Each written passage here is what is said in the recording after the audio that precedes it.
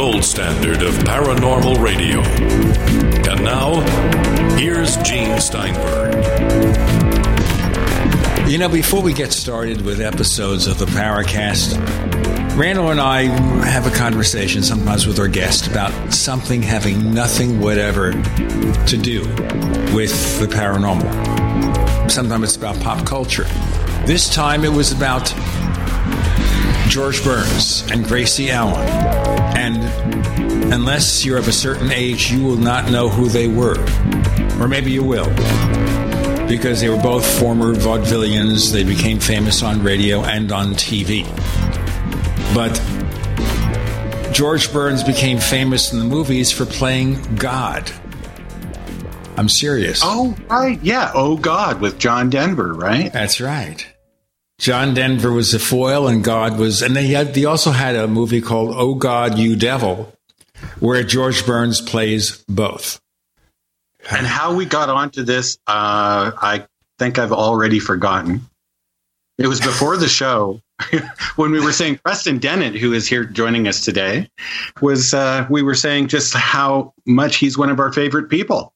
Then you got into this George Burns quote where you were suggesting I wasn't actually being entirely forthright about that. So, Preston, welcome to the show. Hey, thanks for having me on. Yeah, and I'm really glad Gene cleared that up. We're really in the midst of quite a crisis going on here with all the government and everything else. So maybe a little laughter is good for us. I just pulled up a George Burns quote. Okay, here we go. Too bad all the people who know how to run the country are busy driving cabs and cutting hair. I don't know how funny that is, but I mean, you know, I think there's something to be said for being in touch with the common person. And that sometimes all these people up there in those ivory towers, they're out of touch. Now, the other thing I was really going to talk about in terms of trivia is a famous group or informal group of session musicians from the late 50s through the late 60s called the Wrecking Crew. All right? You never heard of the Wrecking Crew, right? But you sure know the songs they worked on. Like a woman named Carol Kay who did bass and guitar, and you recognize her for Good Vibrations and God Only Knows by the Beach Boys. These Boots Are Made for Walking. Nancy Sinatra, she created the bass line. Mission Impossible theme, Hawaii Five-0 theme. Sonny and Cher. Roger McGuinn, of course, from the Byrds. They played on Mr. Tambourine Man, the Carpenters, Bobby V. Jan and Dean, Simon and Garfunkel, Glenn Campbell was one of them, all right? You get the point. How much do they do that anymore, though? It seems like we've always got these sort of upfront personas out there. Like, how much stuff do they actually write that's their own? Well, the thing is here, nowadays, I think more and more musicians do it all themselves. And that goes back to the days of the Beatles and the days of the Rolling Stones where, sometimes session people came in there to play instruments they couldn't play. So early on, George Martin would do piano for the Beatles until John and Paul became reasonably proficient and did it themselves, or they brought in a horn player for Penny Lane. Or, of course, George Harrison brought in Eric Clapton for While My Guitar Gently Weeps. And while they were all fighting when Eric Clapton showed up, they behaved themselves. Billy Preston, of course, was the only person ever to be listed by name on a Beatles recording for Get Back. So, they did. But earlier on, a lot of the people would hire session musicians because they can get in and out quickly. They were professionals. They come in there and they do a couple of takes and leave. They could do a dozen recordings a day. Whereas a band may be great at performing in public on stage, but doing it in the recording studio was not as efficient. So another example, of course, is the Monkees, obviously. The Monkees had musicians doing their stuff, not that they didn't know how to play. For example, Peter Tork and Mike Nesmith were great guitarists. But they didn't really play in the early days, except for Pleasant Valley Sunday. Mike Nesmith was the only person who could figure out that guitar lick. So that's kind of like the early rock and roll. You want to get in there in the studio. Studio time was expensive. You had these session musicians, mostly LA-based, who would do that. There was also a band who worked out of the Muscle Shoals Sound Studios in Muscle Shoals, Alabama, with Rick Hall. Why are we talking about this? I think because at times like this, we can use a little trivia. But we're going to talk here about a book, one of many that our friend Preston Dennett has written. It's called Onboard UFO Encounters, True Accounts of Contact with Extraterrestrials. And Preston, in putting this together, you got cases that we haven't really heard about before, correct? That's right. None of these have been published before. They're all my own personal investigations over a number of years. 15 chapters, each one involving a person who's been taken on board a UFO. 10 men, 5 women. Yeah, these are all brand new cases. I think a lot of UFO books out there kind of just rehash old stuff. So I really want to get new information out there. How did you come to assemble these cases? Obviously, you're known as a UFO, a paranormal investigator, but how did you come across these? I've got a pretty wide network. One came from a friend of my sister's who worked at the Renaissance Fair. I met him while I worked there one year. Others come from people who hear me on, radio shows like this. A number of people contact me after reading my books, or at conventions. I've had people approach me. So all these different ways, personal connections, family connections, through my website. There's a lot of people out there, I'm telling you. This is just 15 cases. I think this is probably a very widespread phenomena, people being taken on board. I think the larger question, and this takes us back, before we get to the cases, to discussions we had with people like Jerome Clark, who separates the UFO sighting from the experience, saying they're real, but maybe not necessarily related to UFOs, even though they had something happen to them that is, for them, real, only maybe we don't understand the cause fully. But based on what you're telling me, and we'll get into some of the case histories in a moment, Preston, you feel that these people who say they were examined by ETs, all this stuff, that they are describing what happened to them, not something that happened that they interpret this way.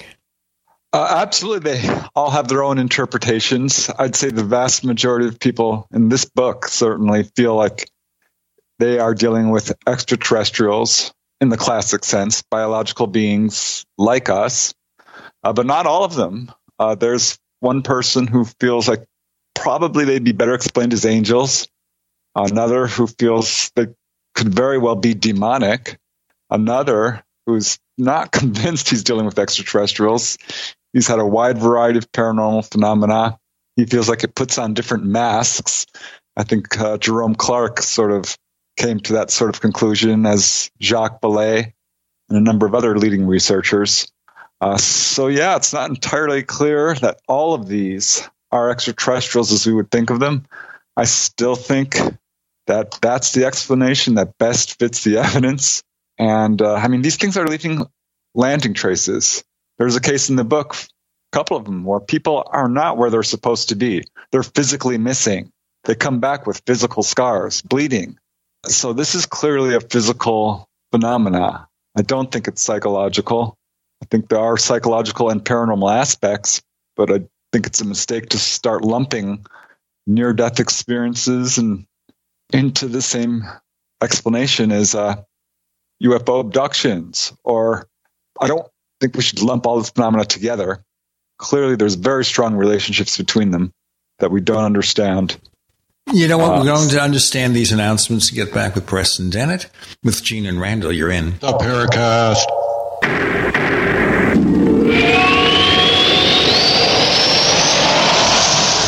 We also have swag.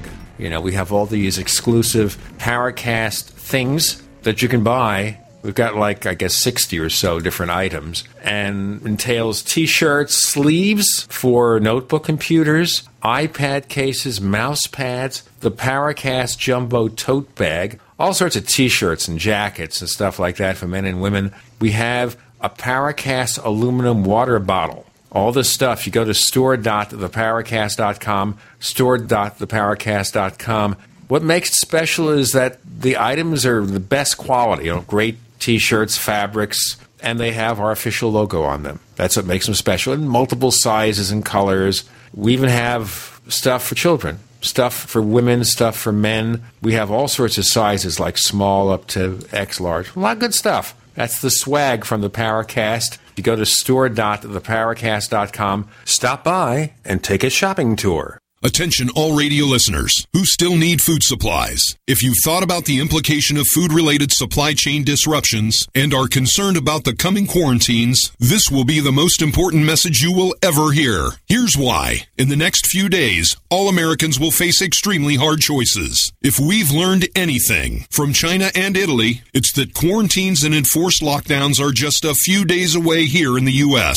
Listen, while dehydrated food is becoming scarce, you can still get enough open pollinated heirloom seeds to grow a 1-acre crisis garden. The truth is, growing nutrient-dense vegetables in the days ahead may actually be the single most important thing you do. Go to survivalseedbank.com and watch the new video to understand the nature of the threat. This could be life-saving. Lockdowns can last from 6 to 8 weeks. Get free bonus seeds, special quarantine reports too. Go to survivalseedbank.com. That's survivalseedbank.com. Hi, I'm Dan Pilla. I started fighting the IRS over 40 years ago when they tried to seize my mother's house. I sued the IRS and won. I beat the IRS then, and I've been beating them ever since. I wrote the book on tax debt settlement, and I've helped thousands of people deal with tax problems they thought might never be solved. I can help you too. If you owe taxes you can't pay, don't wait another day. There's no such thing as a hopeless tax case. Call 800-34-NO-TAX or go to my website, danpilla.com. That's danpilla.com, danpilla.com. Hi, Peter Vaccaro for ParanormalDate.com. Are you looking for love in all the wrong places? Now you have a chance to change that by signing up for free at ParanormalDate.com. This incredible dating site puts people of like minds together. People who are interested in the strange, the unusual, mysteries, ghosts, UFOs, and the afterlife, and so much more. ParanormalDate.com was developed for you, people seeking a viable alternative to the other dating services. You can join for free by going to ParanormalDate.com, and if you decide you like it and want to connect with people, use the code GEORGE for a substantial discount. Mark Rawlings, president of ParanormalDate.com, says so many people hunger to share their experiences about the paranormal, the unexplainable, or the afterlife, and so much more, and this is the source for them to meet and share that common interest. So sign up for free at ParanormalDate.com, ParanormalDate.com, and use the code GEORGE if you decide to connect with someone you like. Complement your health with hemp-derived cannabinoid oil. We've always believed that the closer to Earth, the better it is for our bodies. Our hemp-derived cannabinoid oil is phytocannabinoid rich, full spectrum, and organically grown. Finally, hemp made easy, clean, and effective. GCNhemp.com or call 877-878-4203. That's right, we cut through the red tape. It's now available at GCNhemp.com or call 877-878-4203. We'd like to hear from you.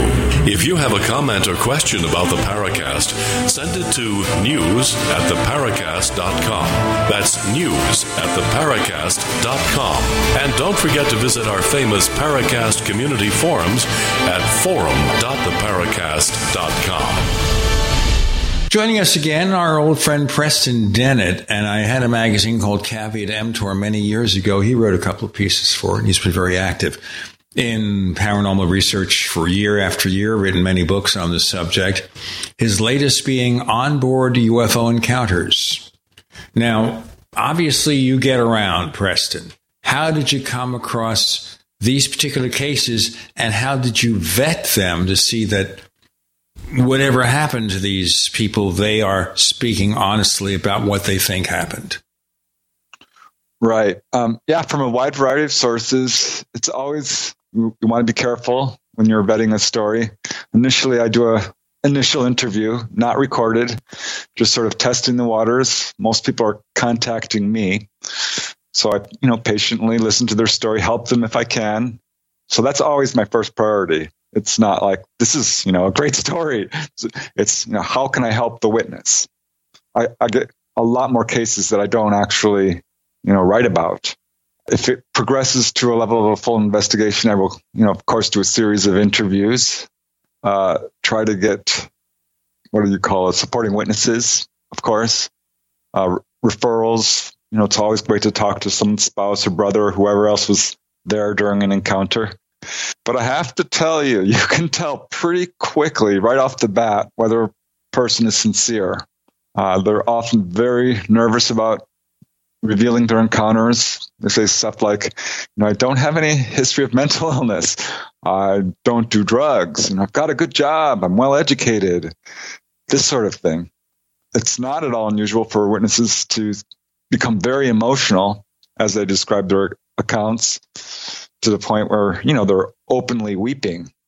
So it becomes pretty clear that these people are telling the truth from that standpoint. A number of them have been able to send me, perhaps doctor's reports or photographs that support what they're saying, to some extent.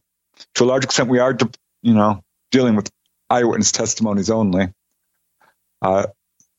There's not a whole lot of physical evidence. It's one of the frustrating things about researching this phenomena.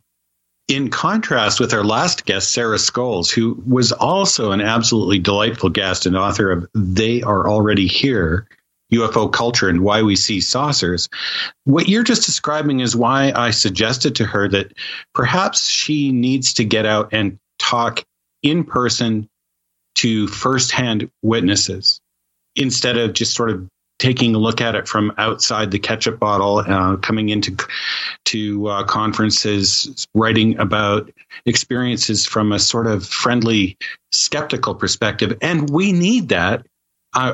As I said to Sarah, we absolutely need that. But when you do the kind of talking to people that you just described, you get an entirely different feeling. It doesn't just become about armchair skepticism anymore. It's up close and personal.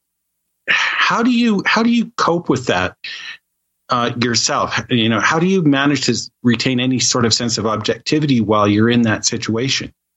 Yeah, sometimes I do have to step back. That's to be a lot dealing with this. I've been researching UFOs for most of my life. Looking back, it's been like 35 years. So, it's become sort of normal for me to a certain extent. I've had my own sightings. How many people do you estimate you have had conversations with about their firsthand experiences, say, since you first took an interest in all this? Can you just even a round figure, like hundreds? Or? As far as conversations, well over 1,000, I would say. As far as more formal interviews, several hundred at least. After a while, a person, and this is what I've found as well, I haven't done as serious as interviews as you have, but I've been talking with people all my life about it.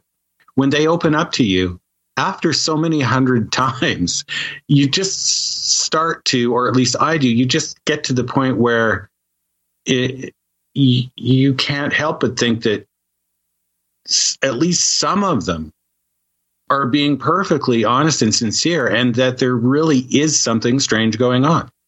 Right. There was one time I was interviewing this lady, I'll call her Wendy, crazy encounters. Full on.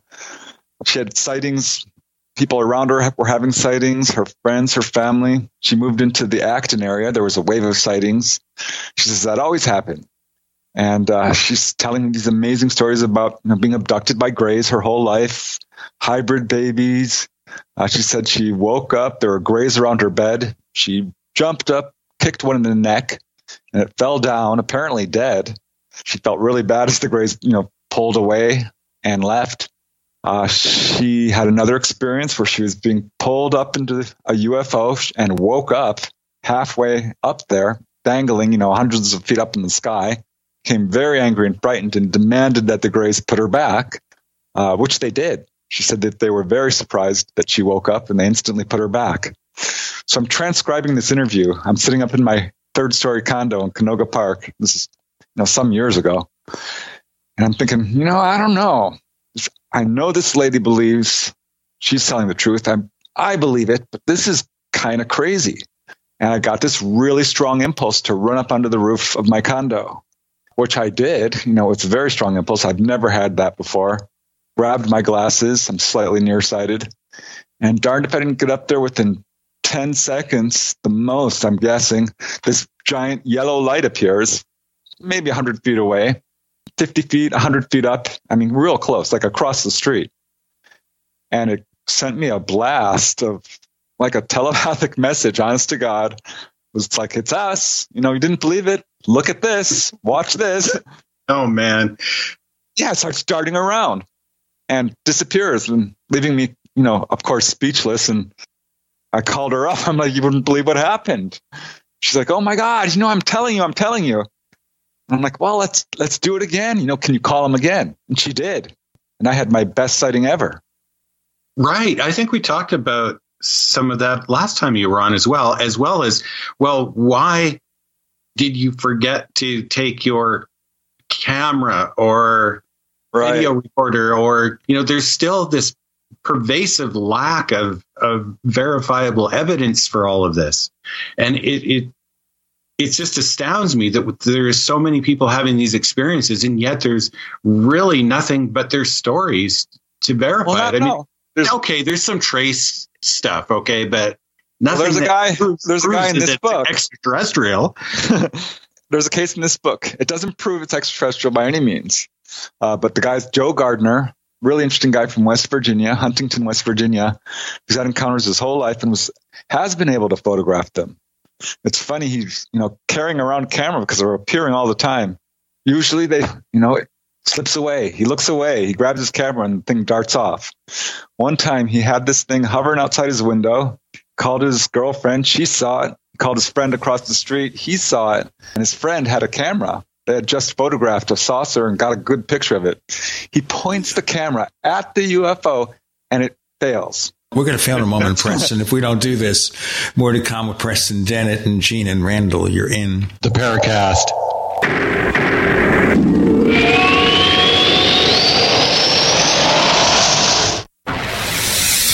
You are listening to GCN.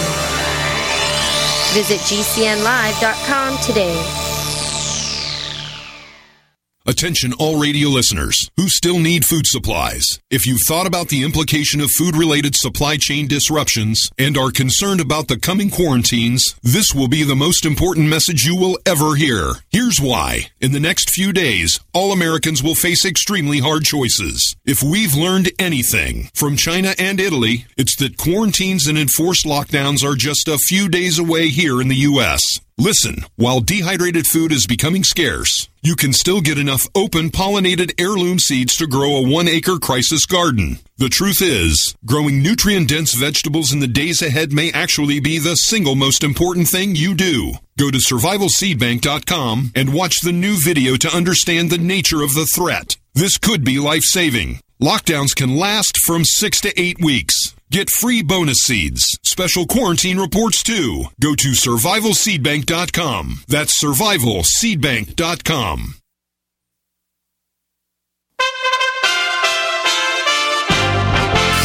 USA Radio News with Wendy King. President Trump says he's considering an enforceable quarantine to keep people safe in the areas hardest hit by the coronavirus. I am now considering and will make a decision very quickly, very shortly, a quarantine because it's such a hot area of New York, New Jersey, and Connecticut. We'll be announcing that one way or the other fairly soon. He says he's spoken with New York Governor Andrew Cuomo about the quarantine, but the governor says that actually hasn't happened yet. The president says other states are also at risk. There's a possibility that we'll do a quarantine short-term, 2 weeks on New York, probably New Jersey, certain parts of Connecticut. Restrict travel because they're having problems down in Florida. A lot of New Yorkers going down. We don't want that. This is USA Radio News. Hey, travelers, do you want to save money on your next flight? Then pick up the phone and call. That's right. Call, because the best prices are not online. They're with SmartFares. See, SmartFares has special deals with the airlines. When they have unsold seats, they use SmartFares to fill them. So you get airline tickets at ridiculously low prices. Our prices are too low to publish online. With the extra money you'll save, you can book another trip or treat yourself to dinner or shopping. So stop searching all of those travel sites to find the lowest price on your next flight. Let one of our SmartFares expert travel agents find ridiculously low prices for you. Call SmartFares today and get the best price on your next flight. Guaranteed. Also, save up to 50% off business and first-class tickets. 800-871-3291. 800-871-3291. Again, that's 800-871-3291. Hello, I'm Mike Lindell, the inventor of MyPillow, and like all of you out there, I had problems sleeping. Pillows would go flat, I would flip-flop all night long, I would wake up with a sore neck, maybe a headache, or feel like I needed a nap even though I slept 8 hours. When I invented MyPillow, I wanted it to where you can move the patented fill to give you the exact support you need as an individual, regardless of sleep position. MyPillow will get you into that deep REM sleep faster, and you will stay there longer. It's not about how much time we spend in bed, it's about how much of that quality sleep we get. I do all of my own manufacturing right here in the United States. I have a 10-year warranty. You can wash and dry my pillow, and I give you a 60-day money-back guarantee, so you have nothing to lose. And here's my best offer ever. You can buy one of my pillows and get one absolutely free. Go to MyPillow.com or call 800-870-0305 and use promo code GCN. That's MyPillow.com or 800-870-0305 with promo code GCN.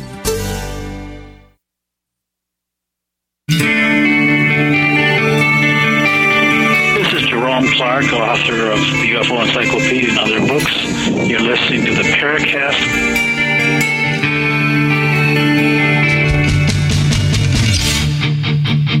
Preston Dennett, isn't that almost always the way it goes, trying to get a good photo of a UFO? Something fails or you just get a big blur? Yeah, this guy did it 4 or 5 times. Actually, every single time he pointed his phone at the object, it went down to 0. The camera would not function. Turned it away, it goes right back to normal.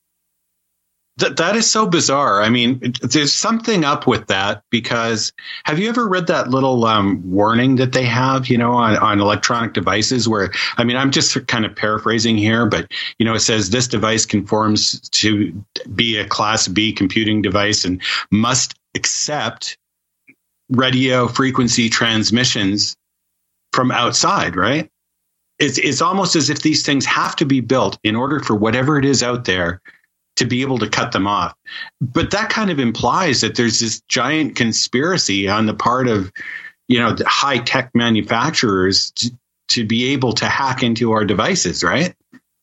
It doesn't surprise me. I mean, if computers and so on actually came from ETs, what perfect way to sort of spy on us. They could be reading all our computers, all our emails. Yeah, I mean, or even maybe they just know the hack. Right? Like maybe it's not that it necessarily came from them, but they know that it's there and are able to exploit it somehow. Yeah. I wrote an article. It's in one of my books, the Not From Here series, where people get phone calls from UFOs, which sounds crazy, but it fits right in with what they can do. People hear the radio static up, the TVs, all kinds of electromagnetic instruments are affected. Why not phones? That is so bizarre. Well, I've had some pretty strange calls on my landline in the last couple of months, but is it okay if I quote a couple of passages from your book? Yeah, sure. Of course. In my questions. Okay. Yeah, because I really like some of these. This is one of the things that kind of struck me. And it fits right in with what you were saying about the one experiencer who'd got into a fight. Now, this one in your book, you call him Tim, and he recounts, he says, I had what I thought was a dream where the aliens had taken me up into the spaceship and they had restrained me on a table and they left the room. I got loose somehow. They hadn't restrained me fully. And I got up and I started walking around. And when they noticed I was walking around, well, one of them came at me and I punched him in the head. His head was soft, like a beanbag. When I punched him in the head, he went down. I think I killed it. suddenly I was fighting several of them. I was fighting them and I was beating them, physically hitting them. I remember one of them jumping toward me, and he had like 3 or 4 fingers on each hand. I remember him jumping toward me, and then I remember seeing like 7 or 8 other ones right behind him, all coming at me at the same time. I remember seeing his eyes, big black eyes, right in front of my face. And I remember going backwards, and that's the last thing I remember. And then when he woke up, he sort of thought it was a dream, but he had these like bruises and cuts on him and stuff. Right. Yeah, that was one of his scarier experiences, the one that kind of really convinced him that these were physical experiences, because he'd been having a number of these kind of UFO dreams. He knew they were real. I mean, there was an experience when he was like 13 years old. It's crazy. He's been having them his whole life. He had a sighting when he was like 5. Had a missing time experience once. He just wakes up outside his house. It's pouring rain. Turns out he's in the field where they keep the cows behind a locked gate. There's no footprints leading to him. It's a very wet, muddy day. And so he has to break back into his house to get inside. So a lot of stuff like that. One time he's like 13, 14 years old. It's 7 a.m. He's getting ready to do the hay baling like they do every morning. His little brother is sitting next to him on the wagon, and Tim realizes his brother forgot his gloves. Tim says, "Go get your gloves. You'll need them to do the hay." His little brother runs inside. Suddenly, Tim's father runs out and says, "Where the heck have you been?" And Tim says, "I've been right here. What do you mean?" And his father says, "No, you haven't. We've been looking for you for an hour." He was physically gone. And at that point, Tim realized he had this huge pain in his leg. They discover he's got 2 scoop marks, or like puncture wounds or something, but the flesh was actually missing. This is when he started having real memories of being on board a UFO. Well, did they take him to a doctor? I mean, obviously you would want to. I mean, you wouldn't want to leave your, child standing there with these big scoops of flesh missing. They thought perhaps a snake bit him, is what they thought. But as they looked at it, no, they cleaned out the wound, bandaged it up. It didn't require hospitalization. They didn't think. They're a farm family. They're right. So they're pretty industrious anyway. Little injuries like that are not be uncommon. They went out and checked the wagon, of course, for nails and stuff, wires. There was nothing there. But this was the sort of thing that was happening to him. And at this time, he started having memories of being on board UFOs. He's in the control room, and they're darting around, and they're moving all over the place and just going crazy. And later he would have sightings where he'd see them up in the sky darting around, and he'd be like, shoot, that's exactly what it was like when I was inside it, the way they were darting around like that.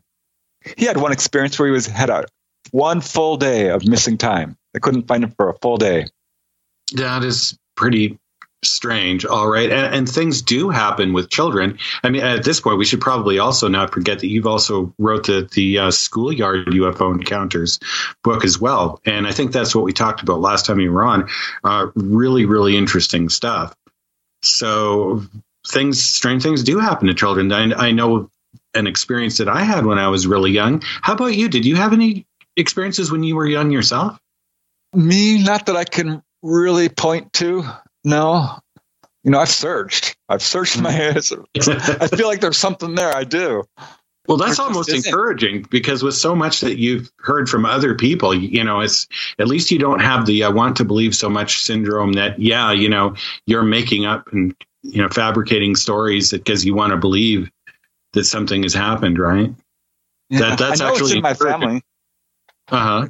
Yeah, I don't have any memories of being abducted. I could have had missing time. Once I saw a ball of light, didn't tell anybody.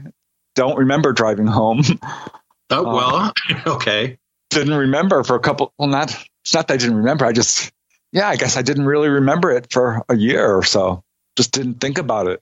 It's pushed out of your mind like these things are. Certainly, I've heard witnesses tell me that same thing. So when it happened to me, I'm like, oh, okay, that's what this is like. Happens all the time. Honey, I'm just going to the store to pick up a loaf of bread, and 3 days later return with a puncture wound and stale bread.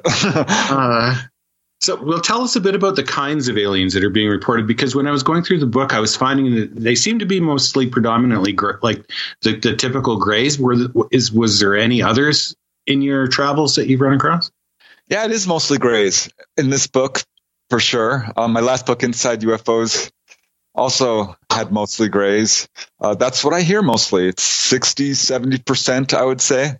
Variations, for sure. Some describe tall grays, some describe shorter ones, some describe both. That's not at all unusual. Also, I would say second most common would be human looking. There's at least 3 or 4 cases of that in the book. Some are very friendly. Yet it's interesting because some of the witnesses feel like this is a terrible experience, about 2 or 3 in the book. Some feel like it was the best thing ever, at least 4, perhaps 5. And the rest feel it's kind of neutral. But yeah, there's praying mantis, a couple of reptilian cases, which are the most unusual, I would say, and kind of just weird humanoids. It's, very strange. What do you make of this beanbag head thing? Like Gene and Preston, have you either of you guys heard anything like this before, where these grays don't seem to have much of a internal structure, but they're just kind of all soft and beanbag-like? I have, yeah, sure. I mean, the first, I think, account that I remember vividly came from Travis Walton, who did the same darn thing and said it felt marshmallow-like, very squishy. We have some squishy announcements here, but nothing to squeeze you. Those are really little bad DJ puns. Preston Dennett, Gene and Randall, you're in. The Paracast.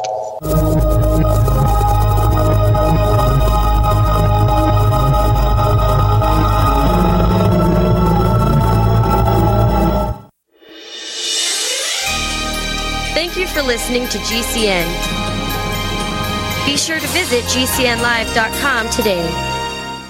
Do you need a website? Well, you can get a great deal on hosting services with Namecheap's legendary coupon code. They're offering substantial hosting discounts on shared hosting, business hosting, VPS hosting, reseller hosting, and even dedicated servers. Namecheap is preferred by millions. It's backed by a money-back guarantee. Use the coupon code LEGENDARY to cash in on the special deal at Namecheap.com, Namecheap.com. First came Attack of the Rockoids, and it was a critically acclaimed success. And now there is The Coming of the Protectors. A former military intelligence man is contacted by a space woman in a dream that turns out to be a nightmare because evil forces on her distant planet are planning to conquer the Earth. This is gripping science fiction of the classic kind. Attack of the Rockoids and The Coming of the Protectors. Find out more at rockoids.com. That's Rockoids, ROCKOIDS.com.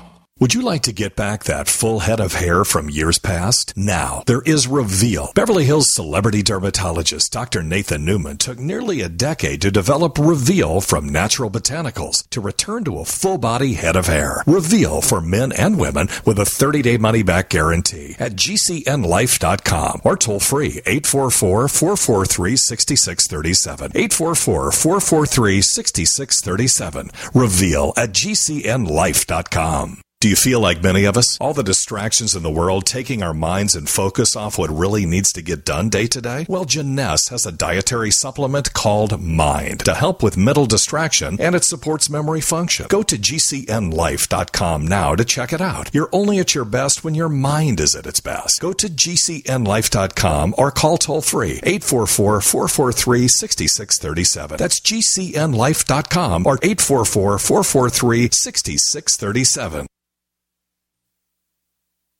Get healthy, not high, with 100% pure CBD powerful natural pain relief from Veterans Vitality. GCN listeners, have you ever thought about how CBD may help you? I'm sure you have heard about the many benefits of CBD. Well, here's your opportunity to try before you buy. Created by veterans and for everyone who deserves better choices, our CBD is derived from organic hemp, grown in the USA and third-party tested. Veterans Vitality CBD saves you as much as 25 to 50% over our competition, and a portion of all sales is contributed to veteran nonprofits and events. Many of our customers have experienced improved quality of life, help with anxiety, PTSD, and overall well-being. Our products do not contain THC. They are safe, non-addictive, effective, and 100% legal. GCN listeners, get your free trial bottle of premium CBD by simply paying shipping and handling at GCNFreeCBD.com. That's GCNFreeCBD.com. Again, GCNFreeCBD.com. Offered by Veterans Vitality Premium CBD. Jake was in big trouble with the IRS. He owed how much? $92,000. Ouch. The IRS left no room for Jake to breathe. They put a lien on my house, took all the money out of my bank account, took money out of my paychecks. So it was a nightmare. He needed help fast. I figured that all these companies were the same until I called Federal Tax Management. You could just tell they knew what they were talking about. Right then and there, I felt like I had some hope. Stop the liens, levies, and garnishments fast and qualify for one of several special IRS programs that could reduce or even eliminate your tax debt. So, how'd it go for Jake? They did what they said they would do. They came through for me. I ended up saving an unbelievable amount. I was so jazzed. I was extremely happy. If you owe more than $10,000 in back taxes, take Jake's advice. Give Federal Tax Management a phone call. If they help me, they can help anybody. Call the Federal Tax Management Hotline now. 800-503-8625. 800-503-8625. 800-503-8625. This is Leslie Kane, and I'm with the Coalition for Freedom of Information, and you are listening to the Paracast. Preston Dennett is with us. He's got a new book out, which is called Onboard UFO Encounters, True Accounts of Contact with Extraterrestrials.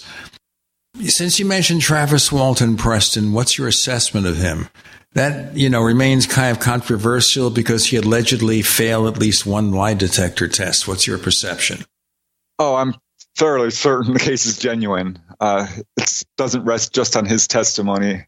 There's a lot of witnesses. They've passed numerous lie detector tests. There was physical evidence at the landing site. Yeah, no doubt this is a real case. I think it's one of the better verified cases, really. And he's a great guy. Notice the big pause of silence there. We've had him on the show. I liked him. I thought he was a very personable gentleman. It also sort of reminded me also of the conversations we've had with Calvin Parker, talking about the Pascagoula, Mississippi case. Sincere people, believable, and all that. We don't know if what they think happened to them, but certainly I'd believe what they tell me in terms of their perception of it. Well, his story matches up detail-wise with other accounts. It does have some unusual elements. The 5-day thing is pretty unusual, but it's not unique. Each case I kind of take individually. Some cases become very well publicized, but most don't. There are a lot of people having that same kind of experience. Seeing grays and human-looking ETs together is not at all unusual, which turned up in the Travis Walton case. And fighting with a gray, punching in the face, well, that happened to Tim. There's another case in this book, Onboard UFO Experiences, a guy from England. Oh, man. Had experiences his entire life. And at one point, he's walking down the stairs to go to the bathroom. Bathroom's on the first floor on the other side of the house. And comes upon a gray standing there in the living room. And he runs up to it and throttles it, grabs his hands and starts wringing it by the neck. It starts screaming telepathically in his mind, get off me now. And its arms, he said, were windmilling side to side. But he had it by the neck for a good 5 seconds before he was knocked out from behind. And he woke up in bed. So how do we know these aren't just like some kind of dreams then, or, really vivid, lifelike dreams? He was awake. So we know it's not a dream. He woke up in bed, though. So how did we know that he wasn't having a dream of being downstairs with an alien and then he woke up in bed? I don't think so, because, his wife has had encounters as well. He's got a lot of accounts that have happened to him. We don't know for sure, do we? But that's just the whole problem, isn't it? At some point you have to start taking a logical viewpoint. You have to look at this stuff and try and figure out what's going on. Could these be dreams? And certainly I've got every book on dreams I can have. I've written down all my dreams. I've done extensive research into dreams because of this, into sleep paralysis. Right.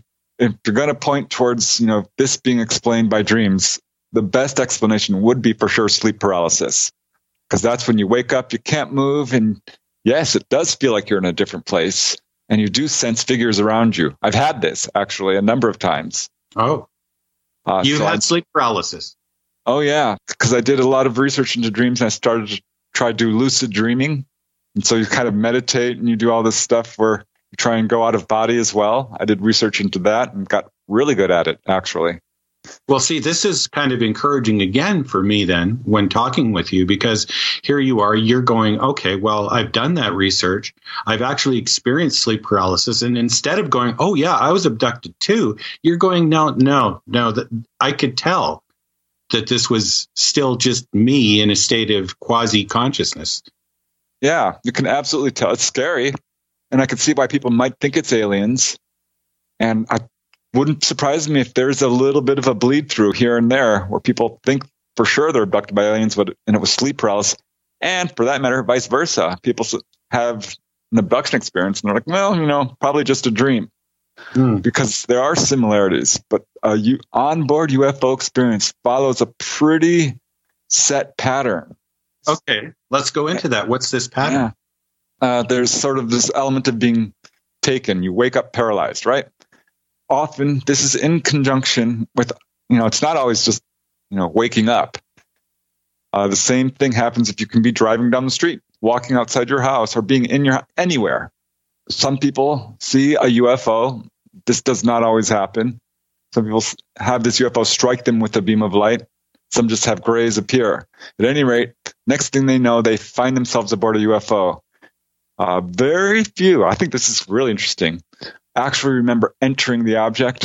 It's a phenomena UFO researchers call doorway amnesia. Some people just seem to black out, or they're got aliens around their bed and the room starts to change, almost morph into a UFO, or it's very strange. So there's something going on there. Again, I think people are being physically taken because they're not where they're supposed to be when people are looking for them. Right. They're transported somehow from where they're found. And usually it seems to be, I shouldn't even say usually, because this can happen to people when they're out hiking. It can happen while they're sleeping. We hear a lot of ones where people are sleeping, but like you say, it happens when they're out driving too. So, right. Yeah, be too quick to say it only happens while people are in bed. Right. So that's the first thing. It's called being taken, pulled. Second would be the examination.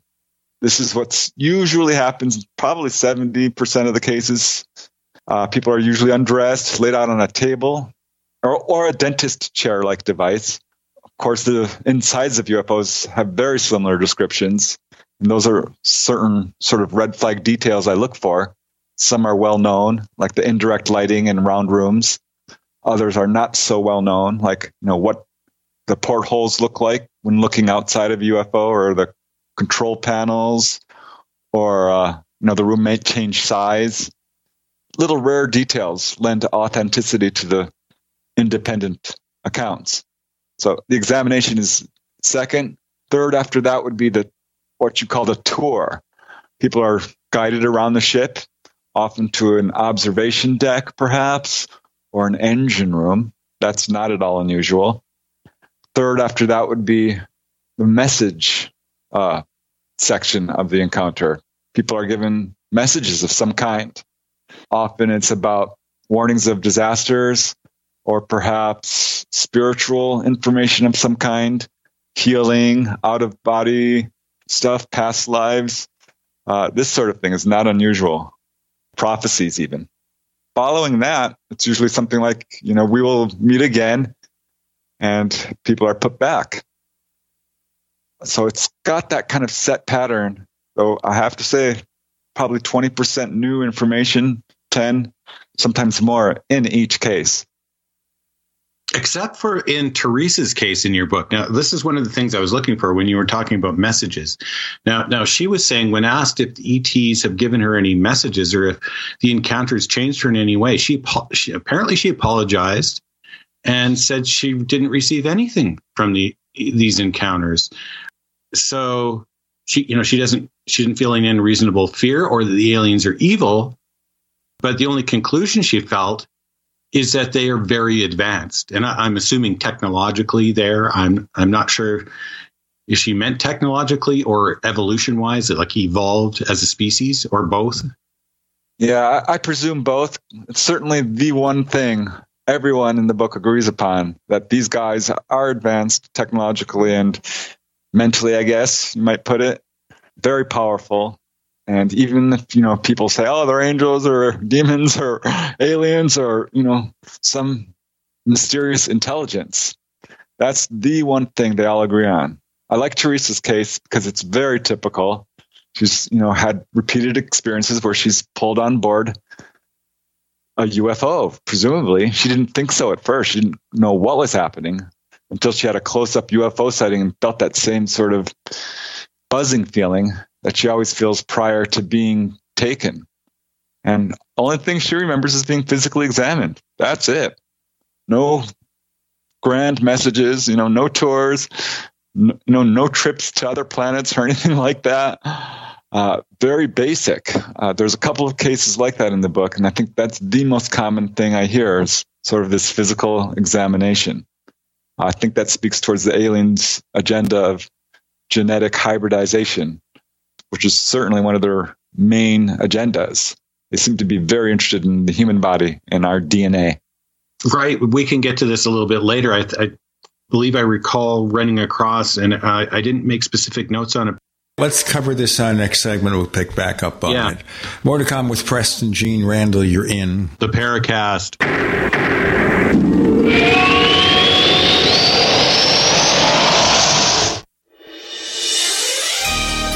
Thank you for listening to GCN. Be sure to visit GCNlive.com today. Attack of the Rockoids has been well received by critics and readers alike. It's a thrill-a-minute story you'll never forget. A former U.S. military intelligence officer is haunted by intense dreams about a beautiful woman pleading for his help after a terrible battle in outer space. But the dreams turn out to be true and thrust him into a telepathic love affair with a woman whose faraway planet is intent on destroying the Earth. And now the gripping tale continues in The Coming of the Protectors. It's the second book of the Rockoids trilogy, a galaxy-spanning adventure that pits our hapless heroes against powerful, fanatical enemies that threaten the lives of freedom-loving beings everywhere. Attack of the Rockoids and The Coming of the Protectors. Classic science fiction at its best, available now. For more details, visit rockoids.com. That's ROCKOIDS.com. I don't even recognize myself anymore. I'm really worried about him. His addiction. I haven't seen him like this. Ever. Hey, look, I never wanted to start using. I knew the drill, but I was out of options. I just want to tell him it's not your fault. There are people out there who can help. People who have felt your pain. They know what you're going through. This has to stop. I'm losing everything. Everyone. You've been strong your whole life. You can do this, but you have to reach out for help. It's time. I can do this. Addiction is a disease, and diseases need treatment. Call Quit Drugs 321 now at 800-377-1456. 800-377-1456. That's 800-377-1456. Paid for by the Detox and Treatment Helpline.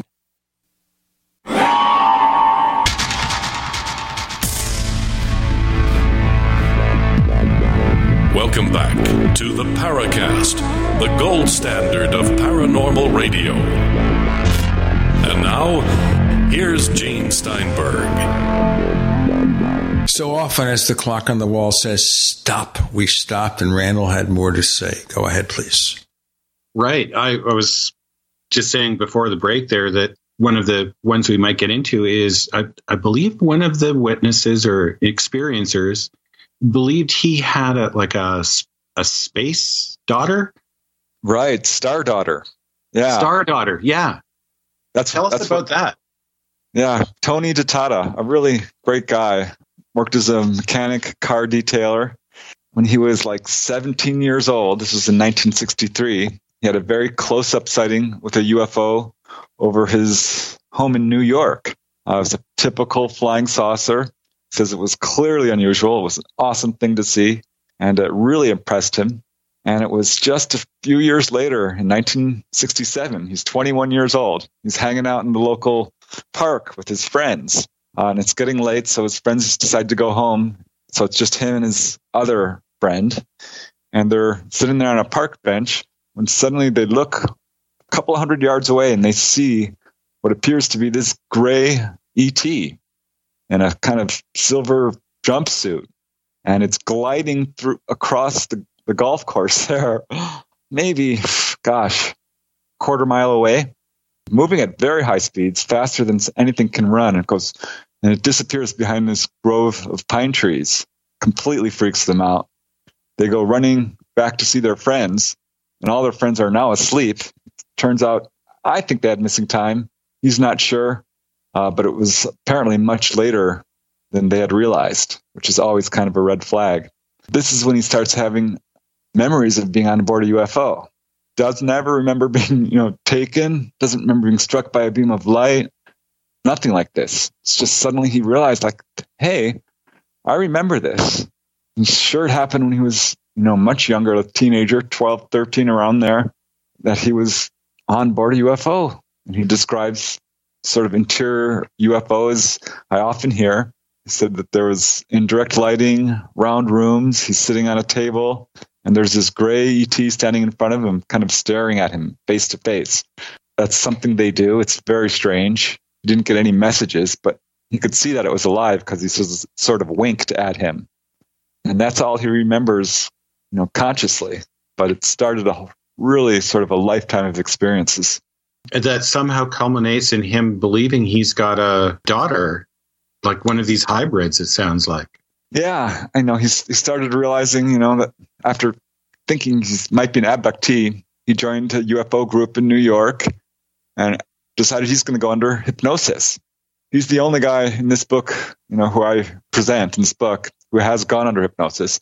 I'm a total believer in hypnosis. I think it's a really wonderful tool to uncover memories of UFO abduction.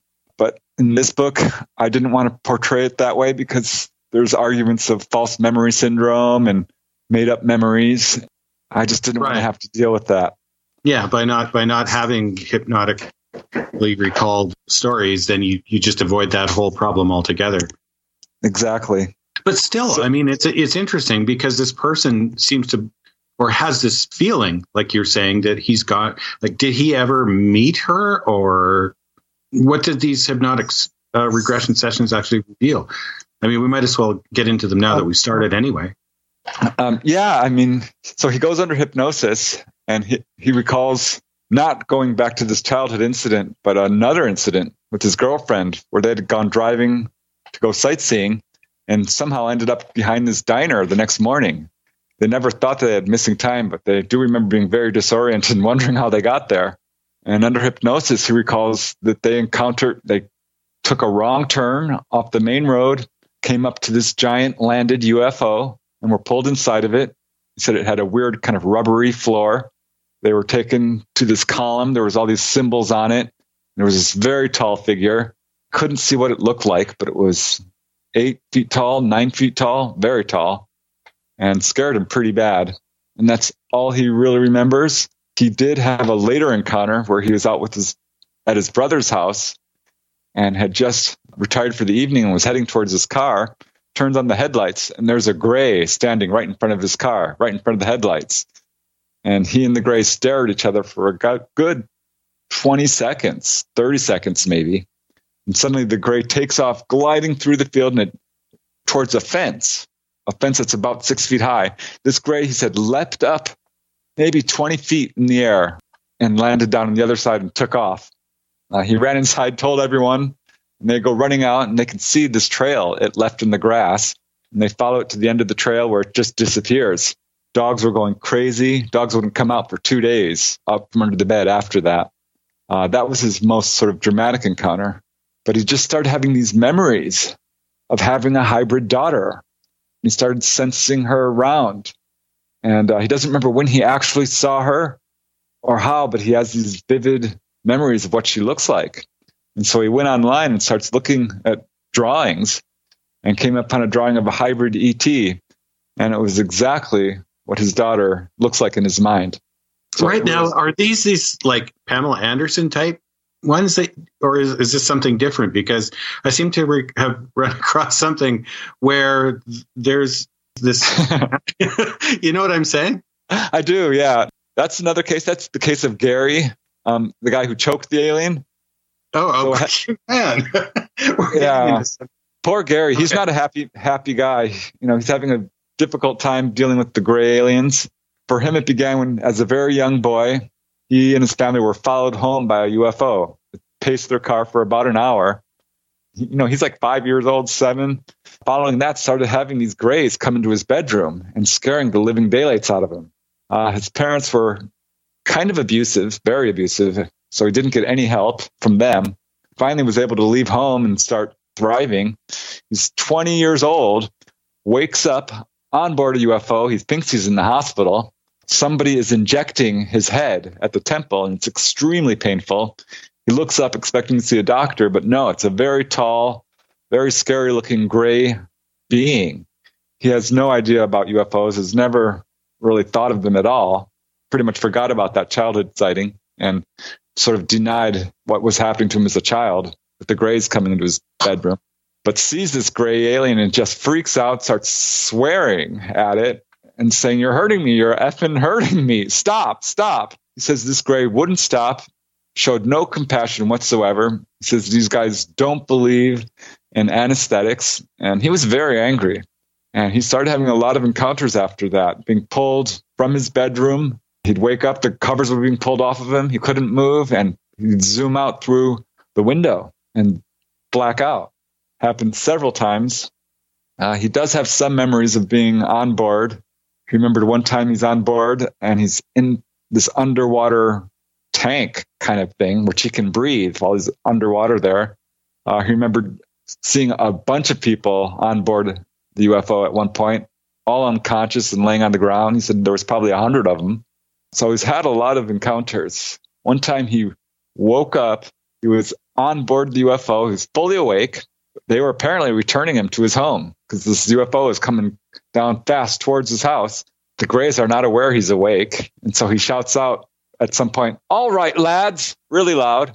Their reaction was priceless. One of them jumps up out of his chair and starts running around the little room, his arms over his head, just completely panicking. And the other continued to pilot the UFO. Finally, he just says, "It's all right. I won't hurt you. Don't be afraid." Which was, a real turning of the tables, because that's usually what they say to him. "Don't be afraid. We won't hurt you." The other grays sat down. They stopped the UFO and they came up and they talked to him. And they said, "We didn't know you were awake. We're sorry. This has never happened. Most people don't wake up." And he asked them, "Well, why are you abducting me? Why are you abducting me?" And they became very sad, he said. That was his impression. And they said, "We can't tell you why. We're not allowed." He said, "Will you let me remember this?" And they said, "No, we're not allowed." He did remember it later that day, but not immediately. This is the same guy. He had some experience of what maybe seemed like an apparition that disappeared out of their room. And he was telling his wife about it and was watching the news. And the newscaster was saying that people were being abducted by aliens that were Pamela Anderson lookalikes. More to come with Gene and Randall and Preston. You're in the Paracast.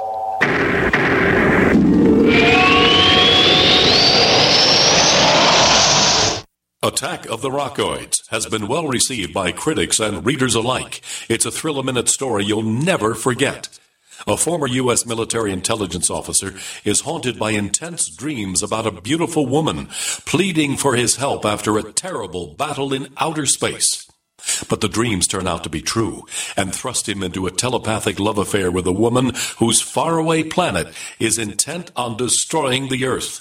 And now the gripping tale continues in The Coming of the Protectors. It's the second book of the Rockoids trilogy, a galaxy-spanning adventure that pits our hapless heroes against powerful, fanatical enemies that threaten the lives of freedom-loving beings everywhere. Attack of the Rockoids and The Coming of the Protectors, classic science fiction at its best, available now. For more details, visit rockoids.com. That's ROCKOIDS.com.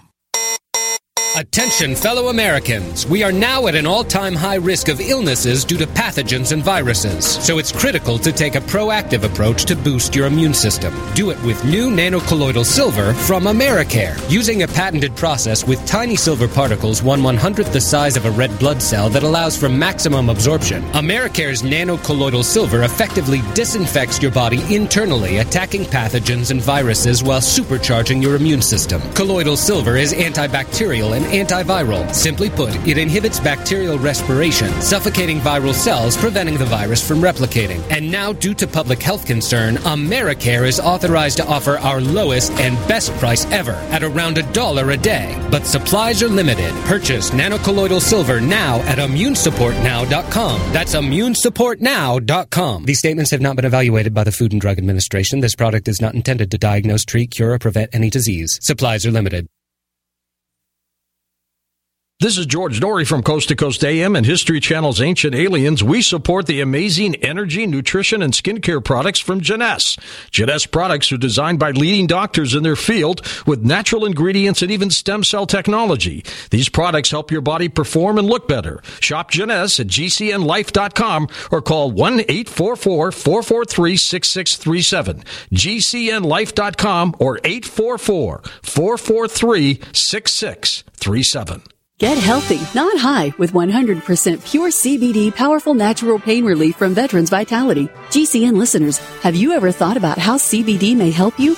I'm sure you have heard about the many benefits of CBD. Well, here's your opportunity to try before you buy. Created by veterans and for everyone who deserves better choices, our CBD is derived from organic hemp, grown in the USA and third-party tested. Veterans Vitality CBD saves you as much as 25 to 50% over our competition, and a portion of all sales is contributed to veteran nonprofits and events. Many of our customers have experienced improved quality of life, help with anxiety, PTSD, and overall well-being. Our products do not contain THC. They are safe, non-addictive, effective, and 100% legal. GCN listeners, get your free trial bottle of premium CBD by simply paying shipping and handling at GCNFreeCBD.com. That's GCNFreeCBD.com. Again, GCNFreeCBD.com. Offered by Veterans Vitality Premium CBD. With more people listening to radio than visit Google, Facebook, or YouTube, from the very young to the very old, everyone listens to radio. Pillow companies, alarm, identity theft, nutrition, insurance, banking, automotive, the list goes on and on. Billion-dollar businesses. Why? The answer is radio. The media everyone tunes into. Find out how effective and affordable radio can be for your business. Contact 877-996-4327 or advertise at gcnlive.com. We'd like to hear from you. If you have a comment or question about the Paracast, send it to news@theparacast.com. That's news@theparacast.com. And don't forget to visit our famous Paracast community forums at forum.theparacast.com. I had to break when the phrase Pamela Anderson lookalikes. Are we talking about Pamela Anderson in her heyday or now when she's 300 years old? Heyday. Let's say heyday. Yeah, this is a very interesting case because he had what he thought was a sighting of a ghost. And that's how he interpreted it first. Now he's not so sure, and nor am I. He woke up and there was a woman in his room. He first thought it was his wife, but he could now feel that his wife was still sleeping next to him. He jumps up and scares the living daylights out of this woman who immediately flies up through the roof, the ceiling. Says it was weird. The ceiling almost opened up and then it closed up. You know, he's screaming. His wife is awake. She's out of bed and she's like, "What's going on?" And he's like, look at the roof, because he can still see it closing up. She missed it. She missed the whole thing. But yeah, he said it was this woman who looked very young, very attractive, a little bit exotic, and was wearing this weird gray suit. No markings, but very new looking. He said it was what he was really impressed with. He just didn't know how to interpret this. He thought it was a ghost. And it happened again. He woke up, and this time it's looking at his wife.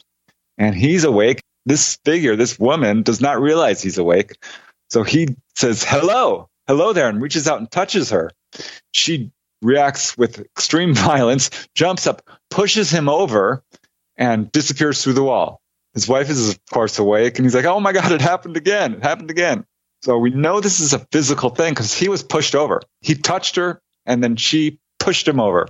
And they had to go, downstairs to calm down, drink some tea, English way.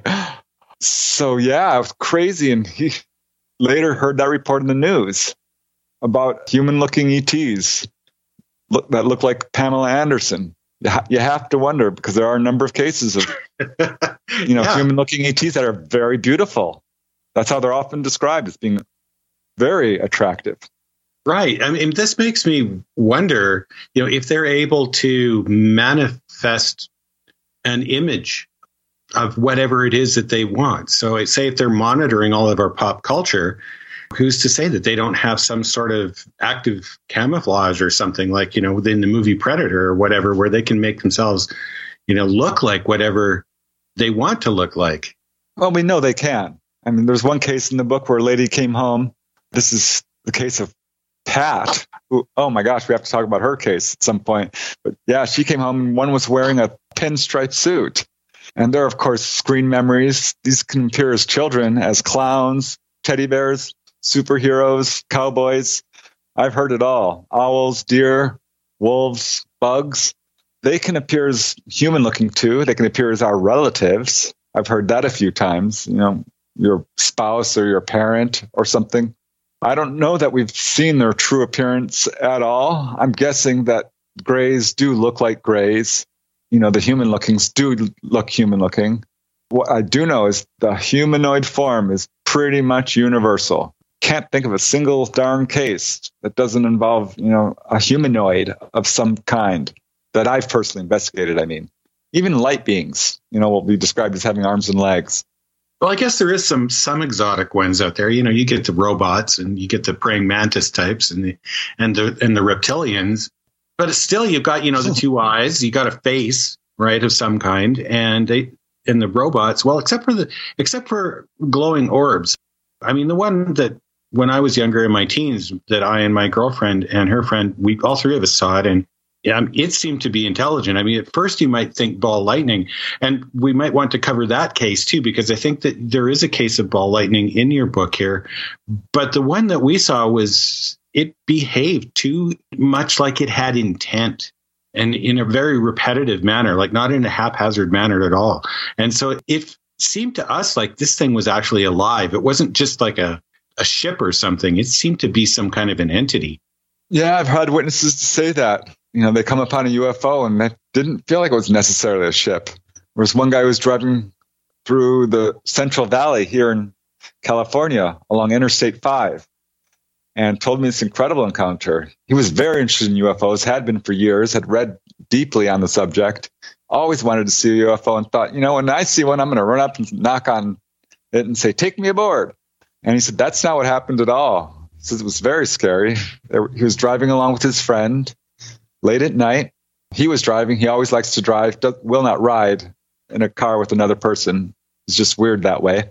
And came upon what they thought at first was a crop dusting helicopter or something, because it had multicolored lights. It was very low, right alongside the highway, had this kind of immersive fog or mist all around it.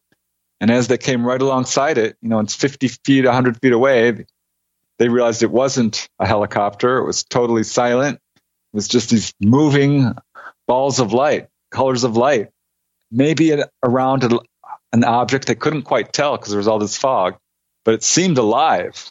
It seemed like it was this sort of creature almost, and that it was going to prey on them. They became very frightened when a beam of light came out of it and started playing across the field, heading towards their car. Like, oh, God, it's going to hit us. And it did. And the next thing they know is they're farther along the highway. He's no longer driving. His friend is. And they can't talk. They try to speak, and all that comes out is gibberish. They couldn't talk for a good, half an hour. And then they just didn't talk. They didn't talk about it at all. Some weeks later, they finally got together, and they're like, oh, yeah, this happened. And they both have sort of vague memories of getting out and going up to this thing. But that's all they can really call. By the way, he quit his job. He left his girlfriend, moved to Hawaii, bought a bunch of food, and was living in a cave last time I heard. No, he's probably better stocked than most people are right now then. Maybe he had the right idea. But that is kind of one of the messages, though, that some of these people have been getting, is that they're, prepare for some kind of a global catastrophe, isn't it? For sure. Yeah, it comes up quite a bit. I'd say it's probably the number one message, other than, don't be afraid, we won't hurt you, that people get. I do think ETs are concerned about our planet. Maybe we're their experiment or not, but either case, they don't want their experiment to blow itself up. So they do seem to be trying to save us in that regard, for sure. Yeah. Okay. So we've got Dolly, I think was her name in your book. She says that ETs are trying to help us as best they can, but people become frightened. And this is a huge issue because they really mean to do us no harm. But then again, now we're back to square one. And Gene, you've often brought this up as well. Well, if they're here to help us, why do they have this non-interference directive at the same time? I mean, how can you help somebody if you can't do anything? Yeah, it's one of those enigmas about this whole phenomena, isn't it? UFOs are generally evasive. They come at night. They don't want to be seen. This is not always true. They put on displays over schoolyards. I'm working on a new book right now where UFOs hover over drive-in theaters. I found 80 cases where they're putting on displays that, rival the movie itself. So sometimes they want to be seen. They do intervene in human affairs. And the UFO comes down and picks up a few more survivors. And the next thing Pat knows, she's being placed back on her driveway. And more to come with Gene and Randall and Preston. You're in the Paracast.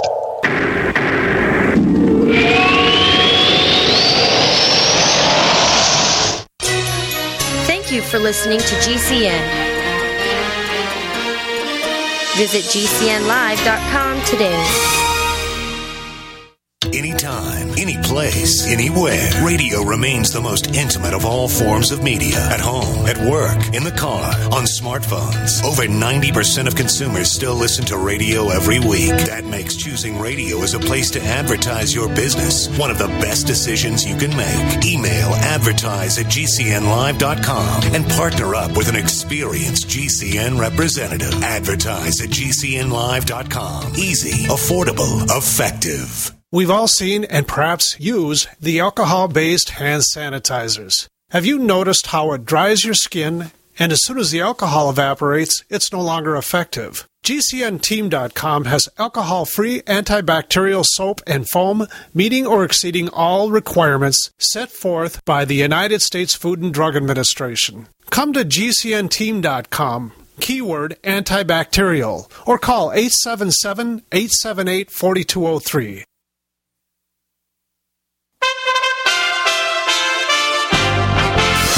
USA Radio News with Wendy King. Vice President Mike Pence says the Coronavirus Task Force is meeting this weekend to review the numbers and recommend what steps to take next. The president has pushed this week to reopen as much of the country as he can safely. I certainly want to get it open as soon as possible. I don't want it to be long, but we also want it to open safe. The new stimulus bill will send resources to healthcare providers and money to families and individuals who've been laid off during the outbreak. The president says many companies are pitching in to help. We've had tremendous results on the respirators. We've had great results on just about everything we're talking about. Boeing just announced that they're going to be making the plastic face shields, the actual shields, which are hard to come by, and they're going to be making them by the thousands a week. This is USA Radio News. So here's the choice. Some people say the USA is finished. It's evil, a has-been, full of hate and injustice. The U.S. Constitution should be trashed and the Bill of Rights abolished. No free speech, no gun ownership. Competition and free markets are bad. We're all too stupid. For our own good, the government must own everything and know all your secrets. Other people say that America has created the freest, richest, happiest, most generous society that has ever existed in the world. That's why millions of people are desperate to come here and escape their brutal lives in Cuba, Venezuela, North Korea, and 100 other countries. In America, we have the right to succeed, the right to our own living, the right to have a family, the right to believe in God, the right to have our own ideas, the right to be safe and secure, and the right to be left alone. Where do you stand? Help us save the Constitution Constitution and restore the American dream. Go to SaveMyFreedom.com. Brought to you by the American Media Council. Get healthy, not high, with 100% pure CBD powerful natural pain relief from Veterans Vitality. GCN listeners, have you ever thought about how CBD may help you? I'm sure you have heard about the many benefits of CBD. Well, here's your opportunity to try before you buy. Created by veterans and for everyone who deserves better choices, our CBD is derived from organic hemp, grown in the USA and third-party tested. Veterans Vitality CBD saves you as much as 25 to 50% over our competition, and a portion of all sales is contributed to veteran nonprofits and events. Many of our customers have experienced improved quality of life, help with anxiety, PTSD, and overall well-being. Our products do not contain THC. They are safe, non-addictive, effective, and 100% legal. GCN listeners, get your free trial bottle of premium CBD by simply paying shipping and handling at GCNFreeCBD.com. That's GCNFreeCBD.com. Again, GCNFreeCBD.com. Offered by Veterans Vitality Premium CBD.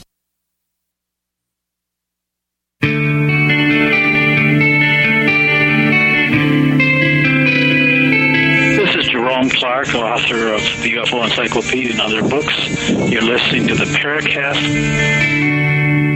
So briefly, and let's kind of back up a little bit, talking about instances where the UFO knots, whatever they are, actually tried to help rather than just sit by and make big pronouncements.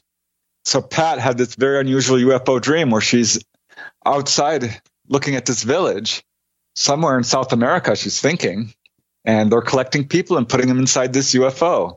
And not just a few, a good 100. They did this for a couple of hours and filled this UFO up with people from this village. It was very strange. The people just followed like sheep.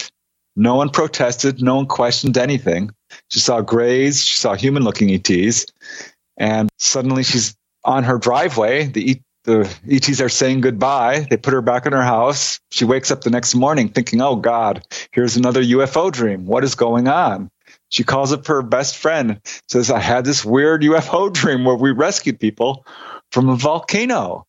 And her friend says, Pat, you better go turn on the TV right away. So Pat hangs up and turns on the TV, and it's on every channel. The Nevada del Ruiz volcano has just exploded in Colombia, South America. It's killed some 27,000 people, they later found out. Totally buried the town of Armero. Pat thinks that's the town that she saw. She could see this footage on TV that matched exactly what she saw. She said it was horrific because there was a lot of people dying. It was a huge tragedy. But she does recall a lot of these people being taken into this UFO. And you have to ask, what happened to them? Presumably they're not returned. I mean, how could you return these people? They're all missing and no one's ever going to know because they're presumed dead. But no, they're apparently rescued. It's a very unusual case. Certainly not the only case where people have been rescued. But man, with those numbers, I don't know of any other case quite like it. But then again, this was just a dream. Maybe there were no UFOs. Maybe nobody actually was rescued. Maybe it was a premonitory dream with just sort of UFOs added into the scenery, kind of. I've had premonitory dreams, too. I had a premonitory dream of a train derailing pretty much almost at the time it was happening, but there was no way I could have been in contact with it.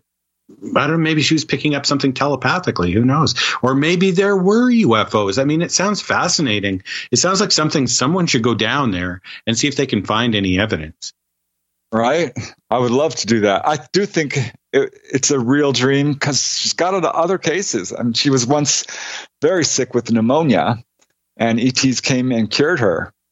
She did have her leukemia disappear mysteriously. She's had a lot of stuff that seems to indicate this is a physical phenomena for her, certainly. Yeah, I remember running across that. Was she able to, or were you able to verify that with any of her medical reports or doctors? Or was this just you just taking it at her, as at her word?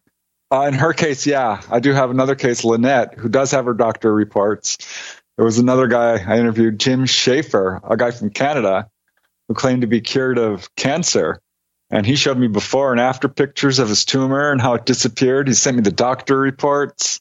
These experiences leave a long, long line of baffled doctors, and they're very reluctant to label this as UFO related.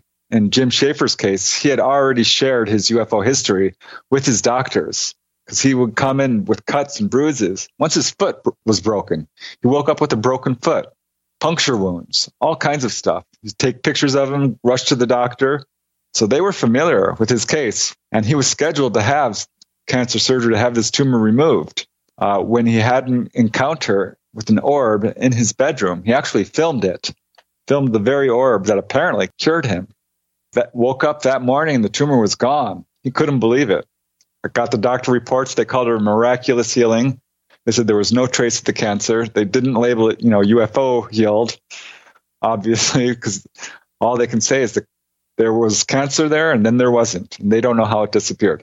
We're all wondering where the film is. Which film? The film that Jim took? The film that he says he took of the orb that cured him. Yeah, he sent it to me. I have it somewhere buried here in my computer. Is it in a YouTube video or anything? I think he has posted online. Yeah, I'll see if I can find the link for it. That would be awesome. Yeah, if you could come onto our forum and of course, we've got a question bank page for you there. Yeah, come on and post that up so that we can follow up with it on the forum a little bit later. That sounds fascinating. For sure. Yeah, I'll do it. Yeah, hopefully I can find it. Something else that just on a tangent here, a couple of times you'd mentioned screen memories, and that one of the things that people were seeing were clowns. And this just reminded me that back in 2016, there was this whole rogue evil clown sighting pandemic going on, it seemed like. Do you recall that? People were seeing just random these clowns in disguised as evil clowns in incongruous settings like near forests and schools, all the same places where we are seeing UFOs. I mean, do you think that's just a coincidence? Yeah, I remember that. I don't know. I don't think it's a coincidence that there's sort of this evil clown theme that runs through movies, and chlorophobia, fear of clowns. It's really, really common among abductees and actually common among society at large. It's funny, whenever I hear someone who's got a fear of clowns, I kind of want to start asking them questions about UFOs. And it's certainly one of the questions I do ask people who, I suspect might be having contact. Yeah, I don't think it's a coincidence at all. I mean, yeah, at first, I thought, these are just jokers out there, just playing practical jokes on people. But I mean, now you're kind of making me wonder if there actually is a connection. Yeah, wouldn't surprise me a bit, to be perfectly honest. One of our former guests, she claimed to have actually been on board UFOs during a sort of conference type thing. I'm not sure if you're familiar with UFocus in New Zealand. Jean, have I got that right? We're talking Suzanne Hansen here, I believe. She was saying that she was taken on board and met with all kinds of people, other people from different countries, and then they were all put back.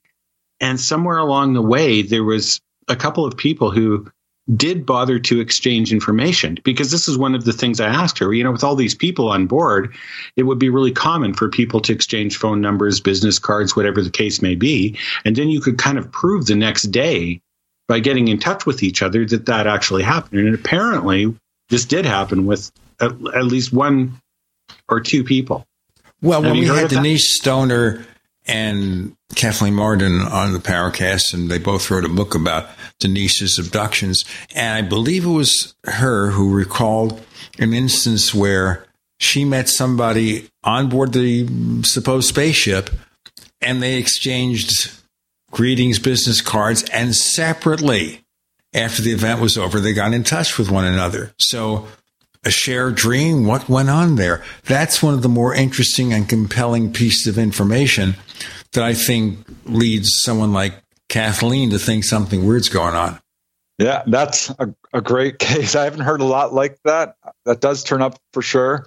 I'm not sure I personally investigated any cases like that, but I know one case that's just like that. Beth Collings and Anna Jamerson were both having repeated abductions throughout their lives, and later met each other in real life. And realized that they had met each other aboard a UFO when they were little kids.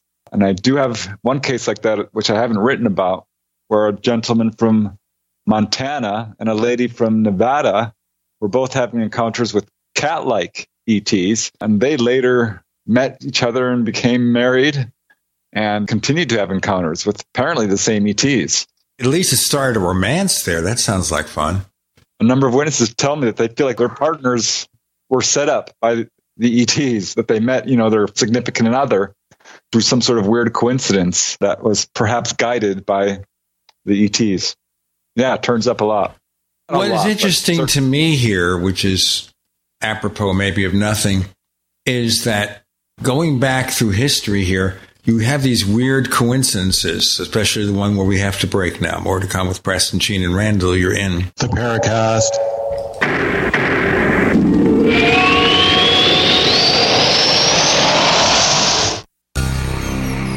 Thank you for listening to GCN. Visit GCNlive.com today. Do you need a website? Well, you can get a great deal on hosting services with Namecheap's legendary coupon code. They're offering substantial hosting discounts on shared hosting, business hosting, VPS hosting, reseller hosting, and even dedicated servers. Namecheap is preferred by millions. It's backed by a money-back guarantee. Use the coupon code LEGENDARY to cash in on the special deal at Namecheap.com, Namecheap.com. First came Attack of the Rockoids, and it was a critically acclaimed success. And now there is The Coming of the Protectors. A former military intelligence man is contacted by a space woman in a dream that turns out to be a nightmare because evil forces on her distant planet are planning to conquer the Earth. This is gripping science fiction of the classic kind. Attack of the Rockoids and The Coming of the Protectors. Find out more at rockoids.com. That's Rockoids, ROCKOIDS.com. Attention, fellow Americans. We are now at an all-time high risk of illnesses due to pathogens and viruses. So it's critical to take a proactive approach to boost your immune system. Do it with new nanocolloidal silver from Americare. Using a patented process with tiny silver particles 1/100th the size of a red blood cell that allows for maximum absorption, Americare's nanocolloidal silver effectively disinfects your body internally, attacking pathogens and viruses while supercharging your immune system. Colloidal silver is antibacterial and antiviral. Simply put, it inhibits bacterial respiration, suffocating viral cells, preventing the virus from replicating. And now, due to public health concern, Americare is authorized to offer our lowest and best price ever at around $1 a day. But supplies are limited. Purchase nanocolloidal silver now at immunesupportnow.com. That's immunesupportnow.com. These statements have not been evaluated by the Food and Drug Administration. This product is not intended to diagnose, treat, cure, or prevent any disease. Supplies are limited.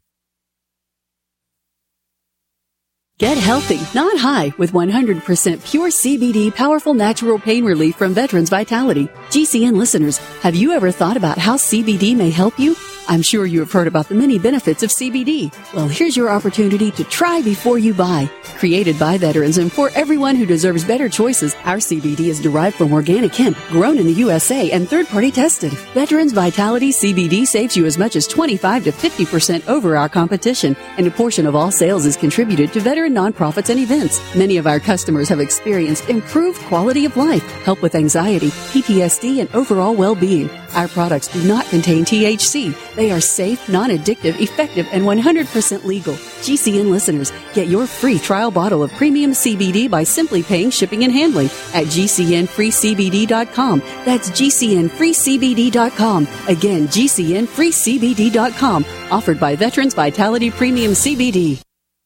Let me ask you something. What are you doing when you put money in a 401k or IRA, or store jumper cables in your vehicle, or purchase health insurance? You're preparing. You're preparing to ensure you have enough money for retirement. You're preparing for when your car battery dies, or to have assistance paying a major unexpected medical bill. That all makes sense. The same goes for building a food storage plan. You're preparing for when emergencies or disasters strike and shelves go empty at your grocery store. The best way to prepare is with My Patriot Supply. They've helped 1 million hardworking Americans become more self-sufficient. My Patriot Supply sells hundreds of items, including dozens of emergency food kits at mypatriotsupply.com. It could be an earthquake, a cyber attack freezing our banking system, or a disaster that shuts down our power grid for weeks. For all these emergencies and more, get your supplies and prepare today at mypatriotsupply.com. No more rushing to find empty store shelves because you're too late. Do it now so you're ready. mypatriotsupply.com.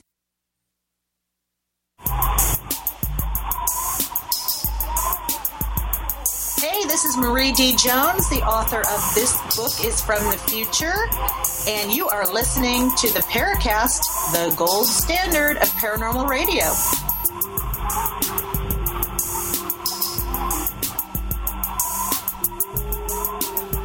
You have these situations, guys, where a weird synchronicity happens.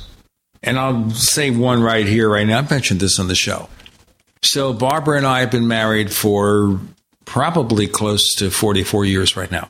We met in 1976, and I joined a dating club, dating service. And of course, then you weren't doing things online now, like you have OkCupid and all these dating services now. Then it was being done by either telephone or by snail mail. So I got this listing of potential partners, and she was last on the list. And we got to talking, and to be very brief about it, she said, maybe we should not get together because you're tall. I was, 6'1", 6'2". I'm a little older now and a little shorter. And she was just around 5 feet. And she said, maybe you're too tall for me. And I said, you know what? My mother is not much taller than you. And my father's only an inch or so smaller than me. And they made it, and they did fine, more or less, over the years. So I don't think height matters so much as getting along. And somehow that struck a chord. And so we got together, and we got together again and again. In the meantime, the dating service, within a week or two after we met for the first time, went out of business. After succeeding in getting us together, it was gone. Don't ask me to even explain that. That's pretty cool. I like that story. I think it would be totally cool to actually meet up with someone that way. I'm back single now, having lost my previous life partner to cancer. Unfortunately, the aliens didn't save her, but I can tell you the regular dating scene out there is a total minefield. It's like, oh man, they might be doing me a favor if they could hook me up that way. So. Well, they definitely do it.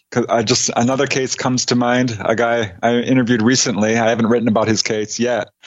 I plan to. His name is Don. He's from Utah. Was very religious when he had this encounter where Greys showed up and were trying to take his son. And suddenly all these memories of encounters he's had throughout his life sort of flooded back, things which he had denied or were erased from his memory. And they took him aboard this UFO and showed him all this stuff. There was a kid who was playing with his own child who they didn't know, but turned out to come into their lives for the first time a few months later. And the ETs told him as well that he would meet this woman and showed an image of her. Turned out she was from, I forget where. It was another country. They did end up meeting and having a relationship for a number of years. And it was, again, prophesied aboard a UFO. Wow. Tell us about the woman who works for the Army Department of Defense who is approached by a UFO with a message that will save her life. Yeah, Dolly, amazing lady. Her father was in the military, and as a very young child, she started having a lot of weird experiences. This started actually when she was 2 years old. She would disappear from her room, and they'd find her later, like in the closet or outside. They once found her 2 miles from her house. She had no memories of how she got there. So there was this weird disappearing act that went on a number of times. She started having visitors into her room. She didn't really talk about it because she didn't know what to think. One time, she's like 14 years old. She was very interested in astronomy at this time. She's very interested in science and was out there looking at the stars and saw a large group of UFOs. And one of them comes dropping out of the sky right over her backyard. It's literally 50 feet away or so. And it sends down this beam of light, and she turns to run. And the next thing she remembers, it's, the next morning, her clothes are on all strange, not quite the way she put them on. She's very disoriented and sitting on her floor. She later found that, heard the news that morning. There was a number of reports of UFOs in her area. So she's started having encounters very early on. As a young teenager, she would have what she called her UFO dreams. Again, this is how a lot of people interpret them, where she would be taken to another place, she said, which clearly wasn't to Earth. There was a much lighter gravity. All the trees and plants were very different. There were other children there, and they were all being taught sort of various subjects, some on science, but mostly about altruism, she said. The importance of being a good person and how interconnected we all are. As she grew up, she had more UFO experiences and a lot of close-up sightings. One time, now she's working for the Army Department of Defense and is heading towards work one evening, Fort Benning, I believe it was, and sees this UFO behind her car. It's huge. It's got this giant bank of lights. She's very familiar with aircraft. She knows something that large would have to be pretty darn loud, and she couldn't hear a thing. And so it's getting closer and closer, and suddenly it buzzes her car. It swoops down 50 feet over her car, swoops about 200 feet up in the air, turns around, and faces her. She, of course, slams on the brakes and stares at this thing, and it sends a telepathic message. It said, "Home is not good. Home is not good." Oh. She's like, well, I don't know what that means. What does that mean? She's completely freaked out. It darts away. She ends up going to work and asking them if, is anything strange going on? Any weird aircraft coming in? Her superior kind of looks at her sharply and says, no. She makes some discreet calls during her break to other airports and local bases to see if there's any reports of unusual aircraft.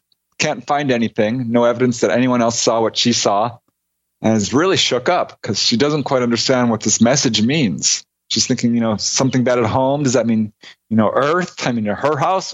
What does it mean? So she goes home and has a dream of this sort of sighting, and in the dream, her husband's name is attached to the message. She said something is bad at home with her husband, and she thinks, well, that's great, because she's having trouble with her husband at this time. He's acting very distant and aloof, unloving.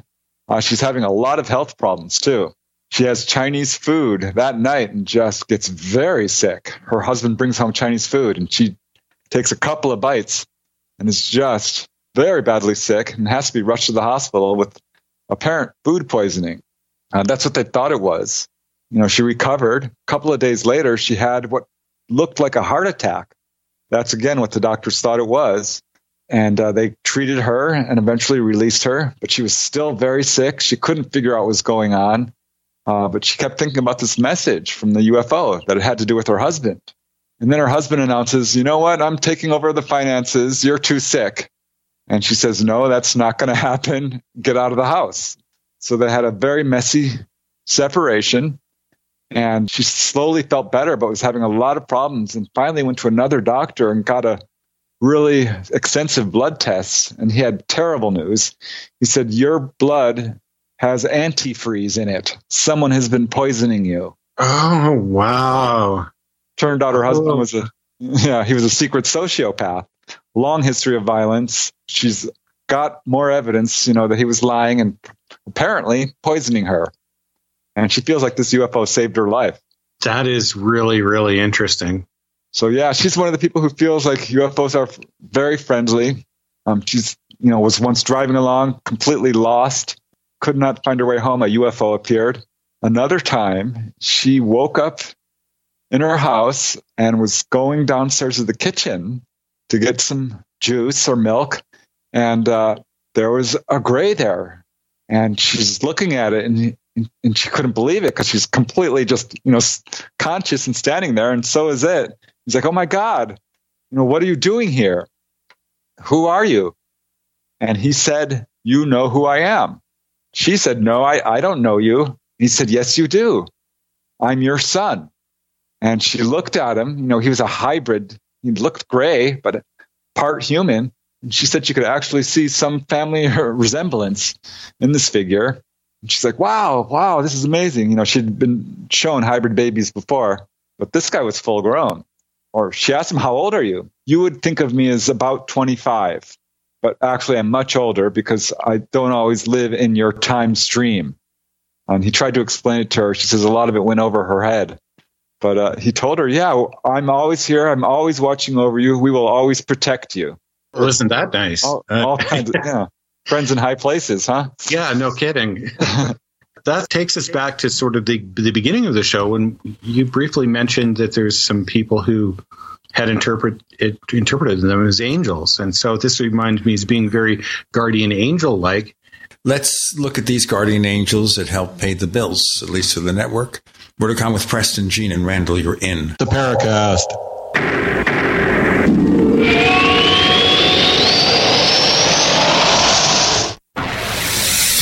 You are listening to GCN. Visit GCNlive.com today. We also have swag. We have all these exclusive Paracast things that you can buy. We've got 60 or so different items, and entails T-shirts, sleeves for notebook computers, iPad cases, mouse pads, the Paracast Jumbo tote bag, all sorts of T-shirts and jackets and stuff like that for men and women.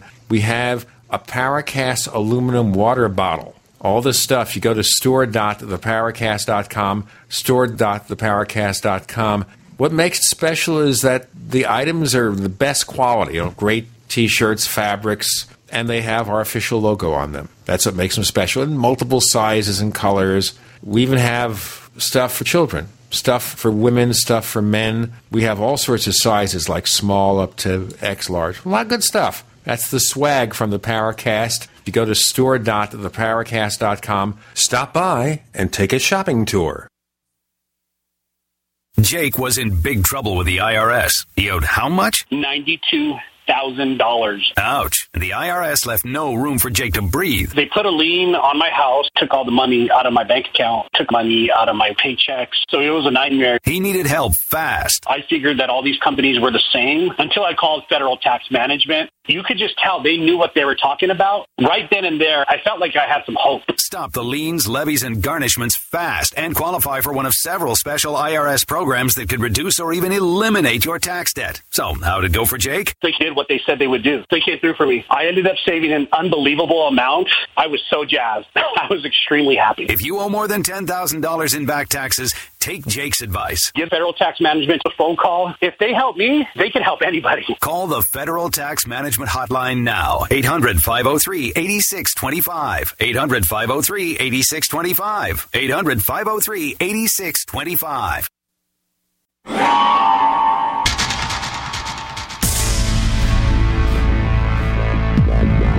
Welcome back to the Paracast, the gold standard of paranormal radio. And now, here's Gene Steinberg.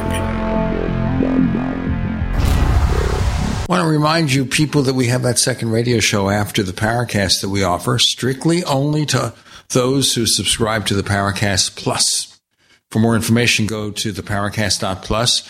By the way, during the coronavirus pandemic, we have really slashed prices. So it's easier for you than ever to subscribe. We've cut prices by 40% and such. I assume a lot of you are forced to stay at home whether you like to or not. And we're providing some really solid information. By the way, our guest this week, Preston Dennett, will also be on After the Paracast. That'll be part 2 of the interview. Randall, let's continue.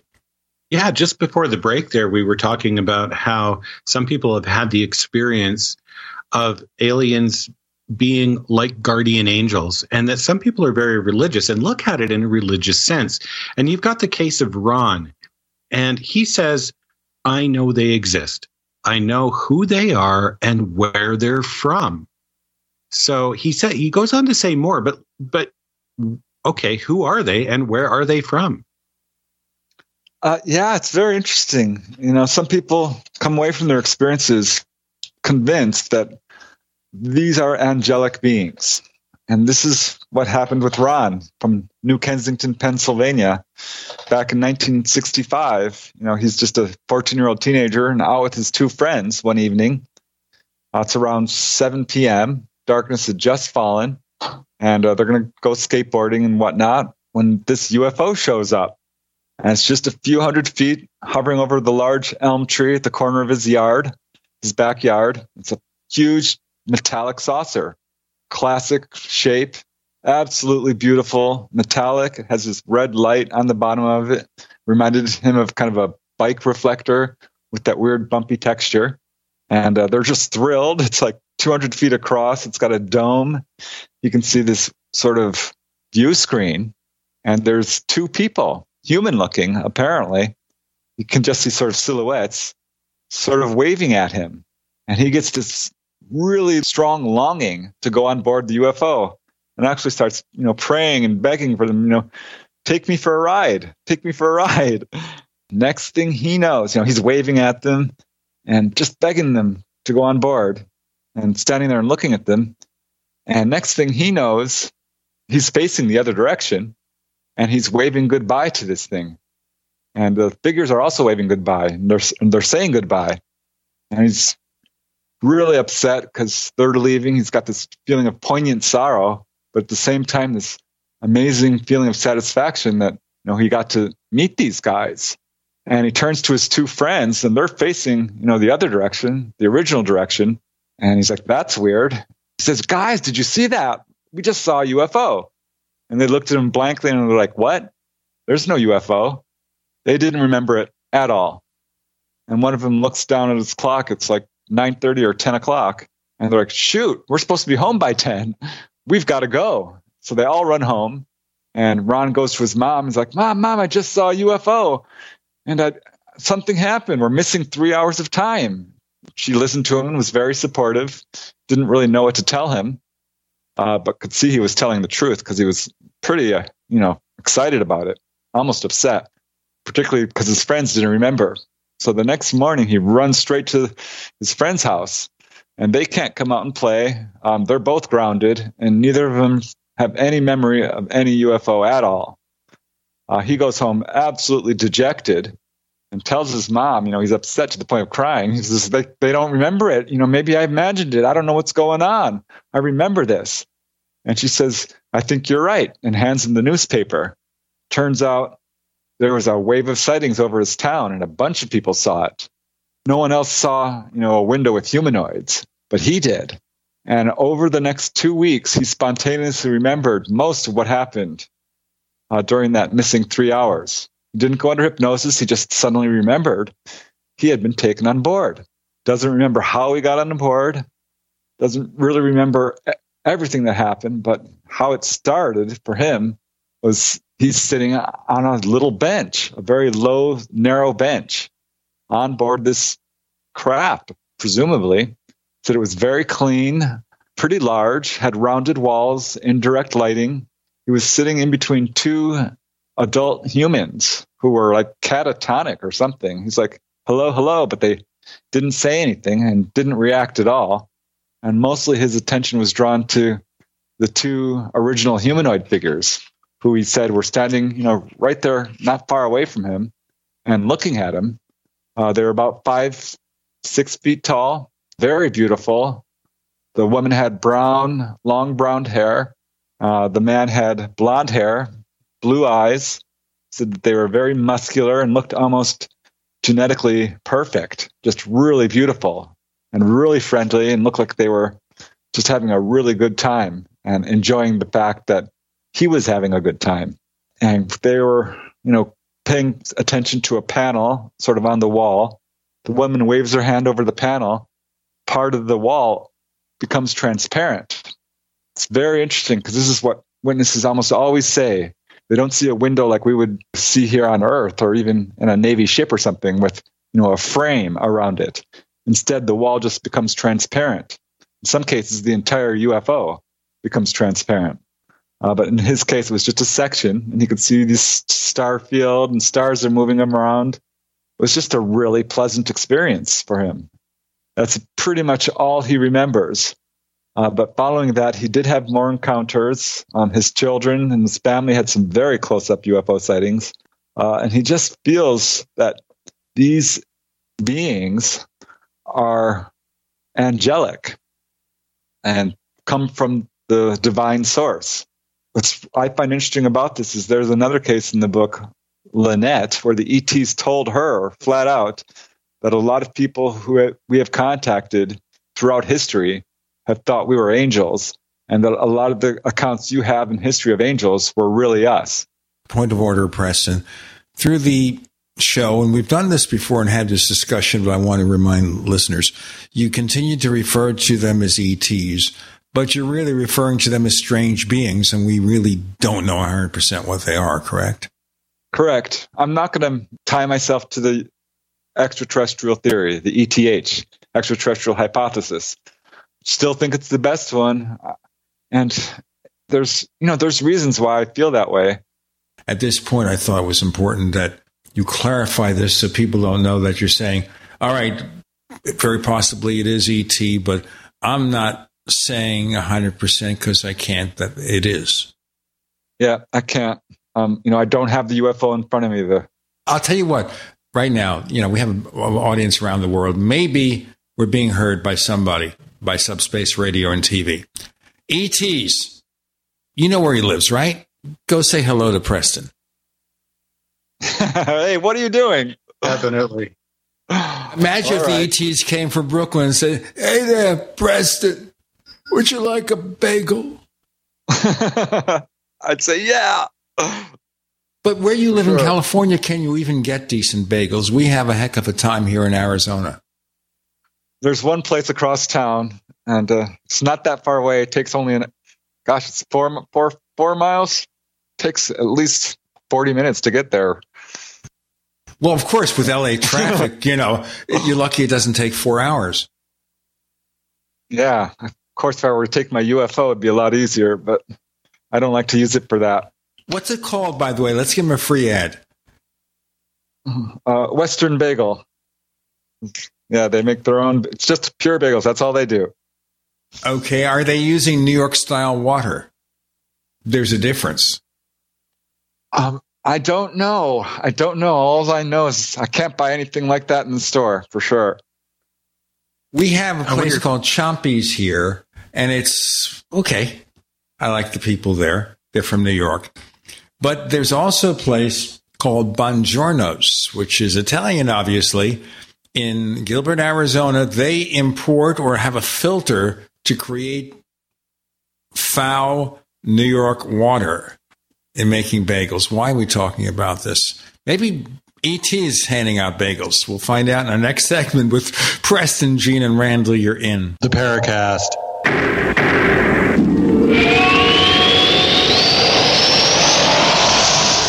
Attack of the Rockoids has been well received by critics and readers alike. It's a thrill-a-minute story you'll never forget. A former U.S. military intelligence officer is haunted by intense dreams about a beautiful woman pleading for his help after a terrible battle in outer space. But the dreams turn out to be true and thrust him into a telepathic love affair with a woman whose faraway planet is intent on destroying the Earth.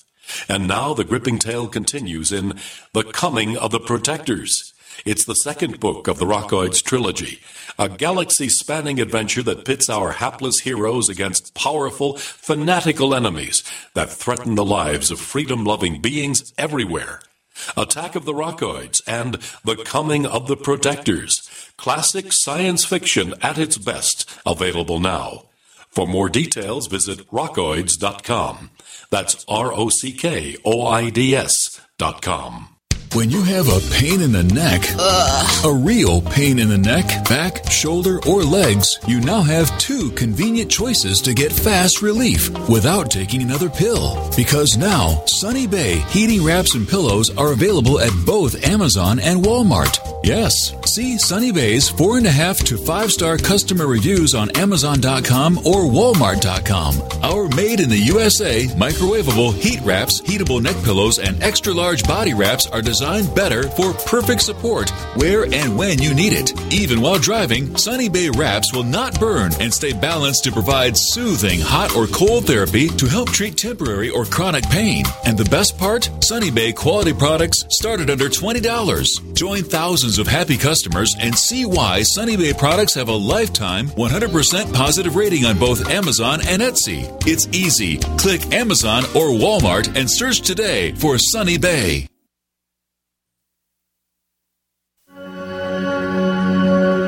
All across the country, people are coming together to speed up what we can learn about health. The All of Us Research Program is calling on 1 million people to join us as we try to change the future of health. For your family, for future generations, for all of us.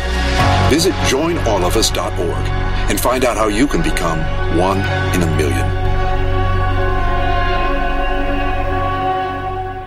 Dahibo Tea Club's original pure Pau d'Arco Super Tea comes from the only tree in the world that fungus does not grow on. So it naturally has antifungal, antiviral, antibacterial, anti-infection, anti-inflammation, and anti-parasite properties. But maybe more importantly, Dahibo Tea Club's original pure Pau d'Arco Super Tea builds corpuscles in the blood which carry oxygen to our organs and cells. Our organs and cells need oxygen to regenerate themselves. The immune system needs oxygen to develop, and cancer happens to die in oxygen. The tea is great for healthy people, and it can truly be miraculous for someone fighting a potentially life-threatening disease due to an infection, diabetes, or cancer. Dahibo Tea Club's original pure Pau d'Arco Super Tea is only $34.95 plus shipping. Order now at shopsupertea.com or call 818-984-6100. That's shopsupertea.com, 818-984-6100, shopsupertea.com. Join me, George Norrie, in Indian Wells, California, May 29th to June 1st for the Contact in the Desert UFO Conference, an epic weekend of exploration into UFOs, ancient civilizations, crop circles, and so much more. Over 150 lectures, panels, workshops, and events with leading experts: Paul Hellyer, Linda Moulton Howe, Nick Pope, Emery Smith, Stephen Greer, Russell Targ, Doc Wallach, Leslie Kane, and more. Get your tickets at contactinthedesert.com. It's time to make contact. Contactinthedesert.com. We'd like to hear from you. If you have a comment or question about the Paracast, send it to news@theparacast.com. That's news@theparacast.com. And don't forget to visit our famous Paracast community forums at forum.theparacast.com. Don't want to make light of this because you have some pretty astounding experiences here. Can we say in general that people are accepting of it, or are they frightened for the most part? You get all kinds. A few people in the book are pretty unhappy. I'd say most have come to terms with it. And I don't feel like this is a phenomenon that's out to hurt people. That's not its agenda at all. Yes, people are traumatized, for sure. There are many cases which are not by any means positive. But by and large, I'd say most of them are. If not positive, I would say neutral. And I don't get reports of people being tortured or, sadistic aliens who get off on hurting and scaring people. That's not their agenda at all. They're very interested in the human body. That's one of their main agendas. They seem to be very interested in warning people about upcoming environmental disasters, nuclear proliferation, our warlike ways. That's for sure one of their agendas. Another is imparting spiritual information. A lot of these people in this book as well, but generally speaking that I've talked to, and I think this is borne out by other people's research, come away from their experiences spiritually transformed in some way. They start doing hands-on healing. They start doing water dowsing. Are channelers now, or psychic readers, or have precognitive dreams, or something, along those avenues. So that's for sure another agenda they have. They're constantly taking people into the engine room and saying, why do you use fossil fuels? There are better ways. This is how we do it. Over and over again. I've written about this. There's a bunch of cases where people have actually built what amounts to energy-free motors, or are trying to at least, after having, been taken on board a UFO. That's another agenda. I've got multiple agendas, and most of them seem to be pretty positive. What I kind of find interesting about the collection that you've got there too is that being sort of the up close experiencer type, they're not sort of your typical metallic craft jet chases it, scenario, Nimitz encounter to the Stars Academy. It's much more nuanced. It reminds me, I'm not sure if you've seen it yet, but there's a movie called Horse Girl starring Alison Brie and Debbie Ryan and John Reynolds. And you can see it on Netflix, but these just seem like really sort of regular people that have really unusual experiences happen to them. And they're not really sure about what they are either until finally they come to this, what seems like this point of acceptance that this is really happening to them. Some people may go through their whole lives and never talk about it. They're just not comfortable with it. And people reach varying levels of understanding and exploration into their phenomena and how they feel about it. Like Joe Gardner, the guy in the book who he's not convinced these are aliens. He says there's too many weird things that have happened to him. His experiences began at a very young age. He saw a UFO over the local grocery store like age 5 with his mother. They both saw it. They both still remember it. A couple of months later, he's driving along with his whole family, his mother, his father, his older sister, and him. And they drive up to this weird-looking house. They think it's a house, but it looks like a UFO on stilts. And his father's like, look at the spaceship house, guys. And they drive by it. And Joe's like, let's pull over. Finally, he just won't shut up. So they do a U-turn and go back to this thing. And there's no driveway. There's no wires going to it. And his father's like, well, maybe it's one of these smart energy houses or something. And they get out of their car and walk up to it, the father and Joe. And they walk around it. There's no front door. Joe reaches up and touches one of the landing legs. It's big enough where he could walk under this thing. He said it was ice cold and metallic. And his father's like knocking on it, saying, hello, is anyone there? When one of the portholes opens up and this hand comes out. It's got 3 fingers on it and starts waving them up. This little ladder-like staircase extends. They go on board. And the instant Joe sees this figure on board this craft, he shouts out, hey, that man looks like a bug. Because that's what looked like a giant bug man to him. So his father didn't seem to notice anything strange. This speaks towards them being able to, change their appearance. And it was a long, drawn-out encounter, one of many which Joe had. But he's had experiences with ghosts, strange odors, apparitions. He had one experience where this UFO-like glowing cloud came down the street, and it opened up, and this woman came out, a human-looking woman. It wasn't alien at all. He doesn't interpret this stuff necessarily as ET. Of course, Preston, I guess to be clear about it, we don't know for certain the shape and form of ET except what people see, and we don't know how much of a cultural influence that might have. But ETs may come in all sorts of shapes, some quite grotesque, like it came from outer space, that 50s sci-fi movie, that was grotesque.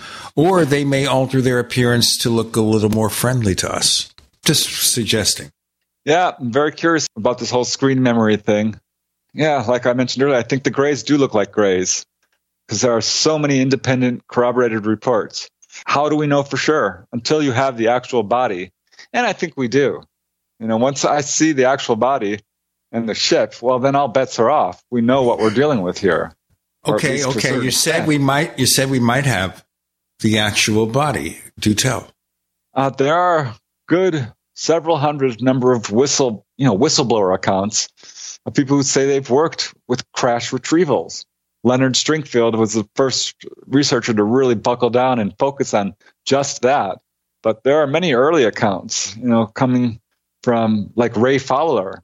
This was the first report of a gentleman who claimed that he was put on a bus with blacked out windows and taken to a crashed UFO in Paradise Valley, Arizona. It's now a very famous case. It's got a lot more corroborating evidence than just this one witness, who we have his name. His job was to sort of figure out how fast this object was coming in based on the marks it made on the ground, the landing traces. We should tell our listeners I do live about 25 minutes from there, and they do have a great New York-style deli at the Paradise Valley Mall, but that's not the point. I just had to mention that. So, yeah, these are crash retrieval cases, and it's not just the Paradise Valley case. It's not just Roswell or the Aztec case or Kecksburg. There's a lot. And in fact, when I started writing books about various states like California, New Mexico, Colorado, New York, Arizona, Nevada, New Mexico, they all had crash retrievals, every darn one of them. I suspect that it's a lot more common than even people recognize within the UFO community. But researchers have uncovered several hundred. There are many hundreds of whistleblowers who are saying this. Some are pretty highly credentialed, within the military or military-industrial complex. Some high-level scientists, good witnesses. So, yeah, there's good evidence. It's circumstantial, certainly, but good evidence that we do have crashed UFOs. I want to talk to you more about that, Preston, in our next segment. More to come with Gene Randall. Preston, you're in. The Paracast.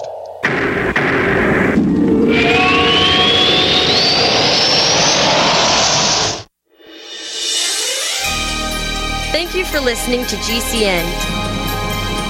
Be sure to visit GCNlive.com today. Do you feel like many of us? All the distractions in the world taking our minds and focus off what really needs to get done day to day? Well, Janess has a dietary supplement called Mind to help with mental distraction, and it supports memory function. Go to GCNlife.com now to check it out. You're only at your best when your mind is at its best. Go to GCNlife.com or call toll-free 844-443-6637. That's GCNlife.com or 844-443-6637. Would you like to get back that full head of hair from years past? Now, there is Reveal. Beverly Hills celebrity dermatologist Dr. Nathan Newman took nearly a decade to develop Reveal from natural botanicals to return to a full-body head of hair. Reveal for men and women with a 30-day money-back guarantee at GCNlife.com or toll-free 844-443-6637. 844-443-6637. Reveal at GCNlife.com.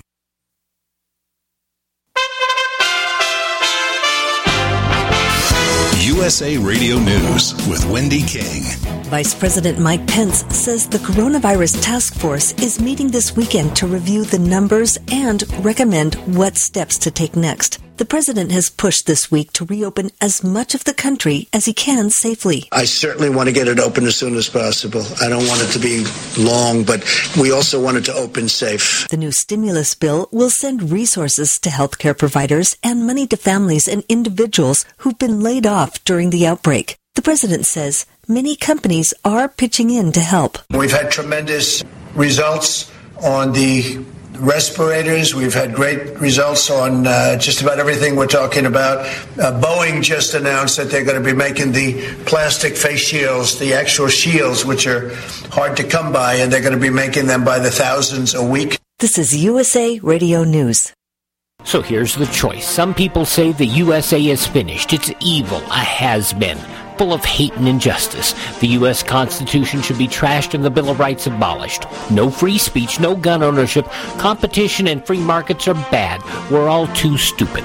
For our own good, the government must own everything and know all your secrets.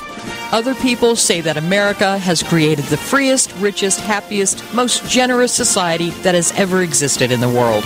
That's why millions of people are desperate to come here and escape their brutal lives in Cuba, Venezuela, North Korea, and 100 other countries. In America, we have the right to succeed, the right to our own living, the right to have a family, the right to believe in God, the right to have our own ideas, the right to be safe and secure, and the right to be left alone. Where do you stand? Help us save the Constitution and restore the American dream.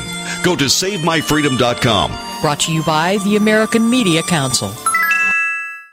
Individuals and businesses with tax problems, listen carefully. Do you feel like you're losing control over your finances? If you owe over $10,000 in back taxes or have unfiled tax returns, we can help you take back control. The IRS is the largest and most aggressive collection agency in the world, and they can seize your bank account, garnish your paycheck, close your business, and file criminal charges. Take control of your tax problems now by calling the experts at Tax Mediation Services and take advantage of the Fresh Start program and new laws that may allow us to negotiate a settlement for the lowest amount possible. Our team of tax attorneys and enrolled agents can stop collections and get you protected so you can take control of your financial future. Tax Mediation Services is accredited by the Better Business Bureau. Call now for a free case review and a price protection guaranteed quote. Call Tax Mediation Services now at 800-301-5435. That's 800-301-5435. 800-301-5435.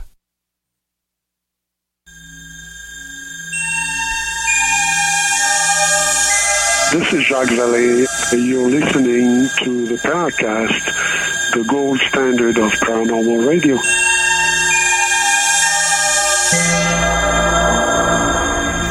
Okay, crash retrievals. Of course, we have the Roswell affair. That may be more or less than it seems to be. We have other possible cases. Aztec, I do not believe for many reasons that I could cite. Do you believe in the Aztec case, Preston? You know, whether I believe it or not isn't really useful, or, you know what I mean? Because belief proves nothing. There's evidence supporting it that I think is very persuasive, yes. But I don't know. You know, I wasn't there. This is one of the ironies about UFO crash retrievals. Here we have the possibility of the best evidence ever, and most of it is resting on the testimony of scattered witnesses. Now, in terms of Aztec, we had Scott Ramsey on here who wrote extensively about it. I met him, as a matter of fact, for lunch, actually at a Middle East restaurant in Tempe, Arizona. And really nice guy, personable and everything. Here's the problem with Aztec. Problem with Aztec is there's no cultural memory of anything happening in Aztec, New Mexico. And I'll give you one example of that, which might be worth exploring. We had a gentleman by the name of Monty Shriver, a retired professor and engineer, several years back on After the Paracast. He was also interviewed by Kevin Randall, and he wrote a piece for A Different Perspective. The long and short of it is, he's old enough to have grown up in Aztec when this allegedly happened in 1948. Going to a class reunion, he actually talked to people who were around there. Nobody remembered anything, contrary to like Roswell, where people do remember things. There is a cultural memory of something weird happening, regardless of what it is.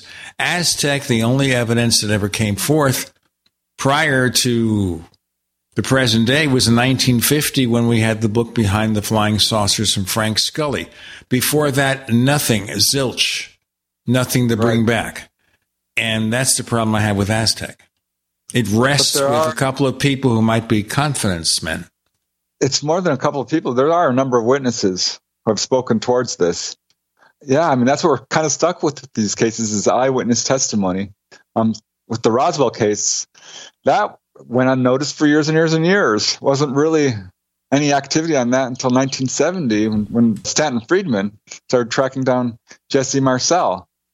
And it sort of exploded from there. But just think how close that could have just slipped away into history and never been researched at all. Now, right, but in the case of Roswell, once you went back there, once you talked to the people, there were those who remembered, not always perfectly, but there were those who had memories of it. But now, in terms of Aztec, there's very little cultural memory in the area.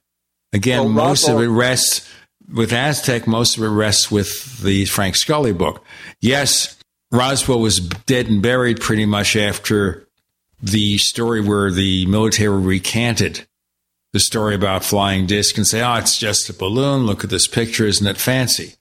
We know about that. So something I think we could say without doubt with all the witnesses, regardless of how well they have that memory, something happened. That certainly is worth further exploration, although possibly now, unless we actually find the crashed UFO allegedly We'll never know. When it comes to something from Aztec, I don't think so, my friend. Well, we've got to remember, too, the Roswell case was bungled in terms of trying to cover it up. And I think the Air Force learned some lessons and clamped down a lot harder on future cases. That could be a factor. Maybe so, but then again, it's not just clamping down. It's people who live there don't know what happened. And remember, too, that this is, just the following year after Roswell? The other question would be then, what other cases are there that you would accept? Kecksburg, for sure. People remember that. There's still a monument. There's lots of witnesses to that one. It's a problem with the whole crash retrieval phenomena is that most of these crash retrieval cases rest on just a few witnesses. Roswell's the exception. Kecksburg's is the exception. And for that matter, Aztec and the Paradise Valley have more than just one witness as well. But some are just one witness. Bud Hopkins talks about a case where a nurse came upon a crash, an auto accident, she thought, on a New Mexico highway. And as she's examining the bodies, they weren't human looking. And she had actually brought them into her little office there, one small little doctor's office, when the government showed up and took it away. And so this is all resting on just one single witness. And that is definitely a problem. But now we're at a situation where we have so many of them that it's clear this is true. There's too many whistleblowers saying the same darn thing. And it follows a logical pattern because apparently these things are being shot down in certain instances. They do fail. They're not perfect. And it makes total sense. It follows sort of along a continuum that makes logical sense. Well, the thing I worry about here, if you're firing on advanced flying machines from other planets, other star systems, they start firing back, we are in deep trouble. Yeah, don't shoot at UFOs. I wrote an article for the MUFON Journal years ago, UFO, don't shoot, and outlined like 10 or 20 cases. And usually they don't shoot back. They'll just fly off. But a few cases they will. They'll shoot back. There was one guy, I think it was Brazil, who fired his gun at a UFO, and they shot him with a beam of light. And it made him very sick. He lost a lot of weight, had what amounted to radiation sickness. Gosh, I think he may have died shortly after that. So yeah, probably not a good idea to fire at a UFO. Definitely not. There was a book called Shoot 'Em Down that was written some years ago, where we actually had the author on the show indicate that it was something that we were doing, which was that we had standing orders in some situations that these craft were to be fired upon if we saw them. Well, I'm not thinking about Independence Day, the original movie. I never did see Resurgence, the sequel, although I might. But you think about there, where E.T. fired on us first, of course.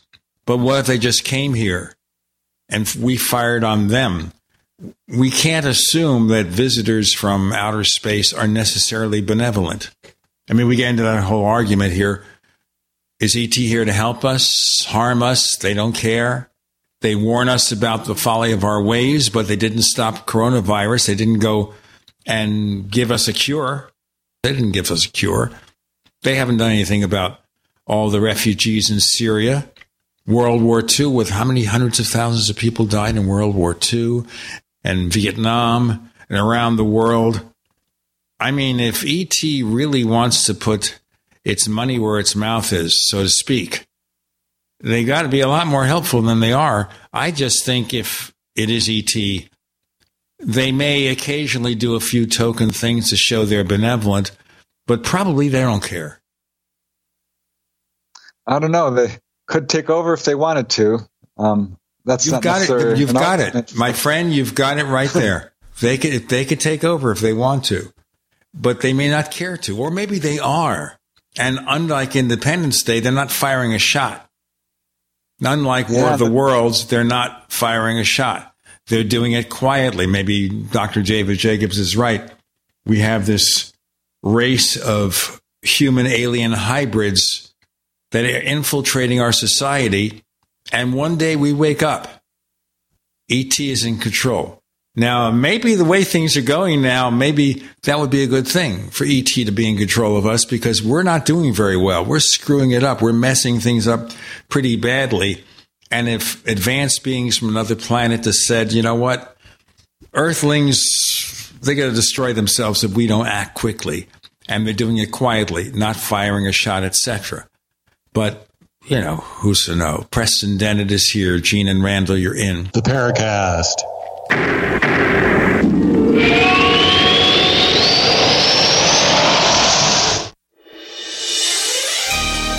Thank you for listening to GCN.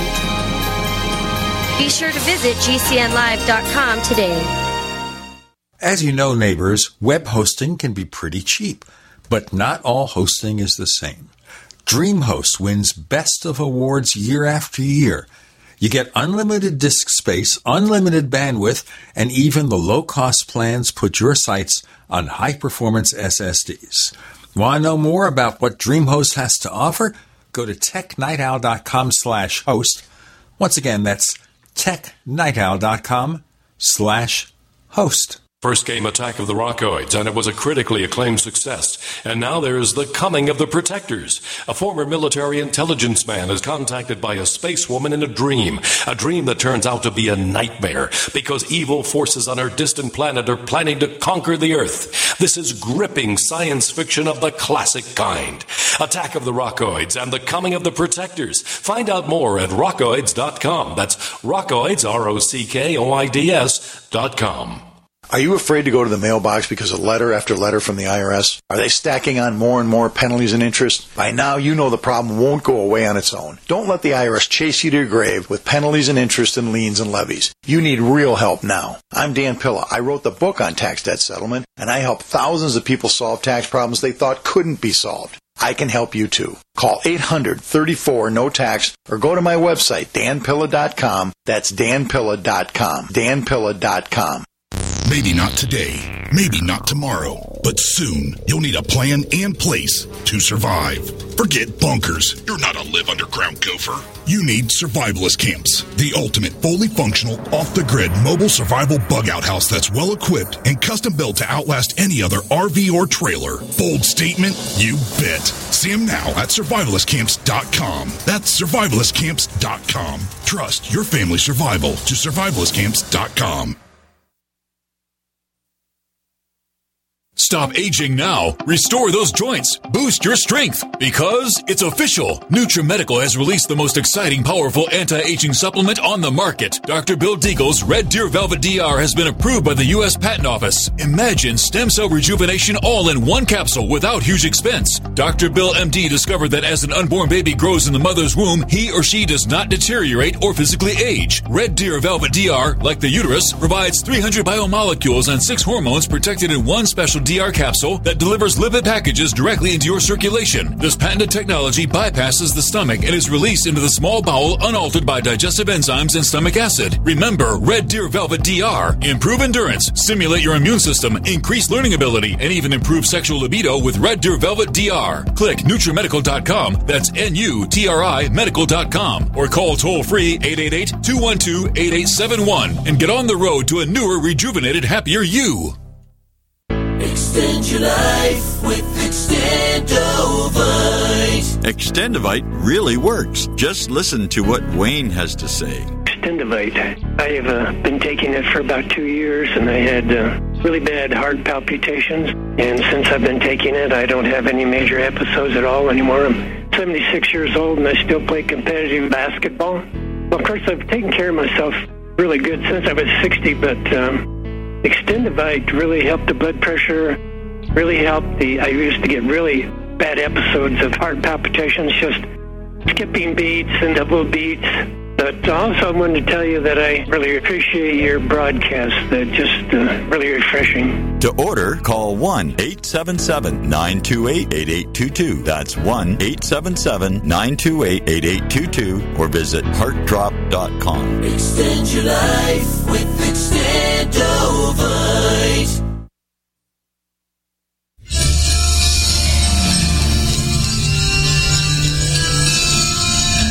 Hi, this is Bryce Abel. I'm the producer of Dark Skies, the co-author of AD After Disclosure, and you are listening to the Paracast, the gold standard of paranormal radio.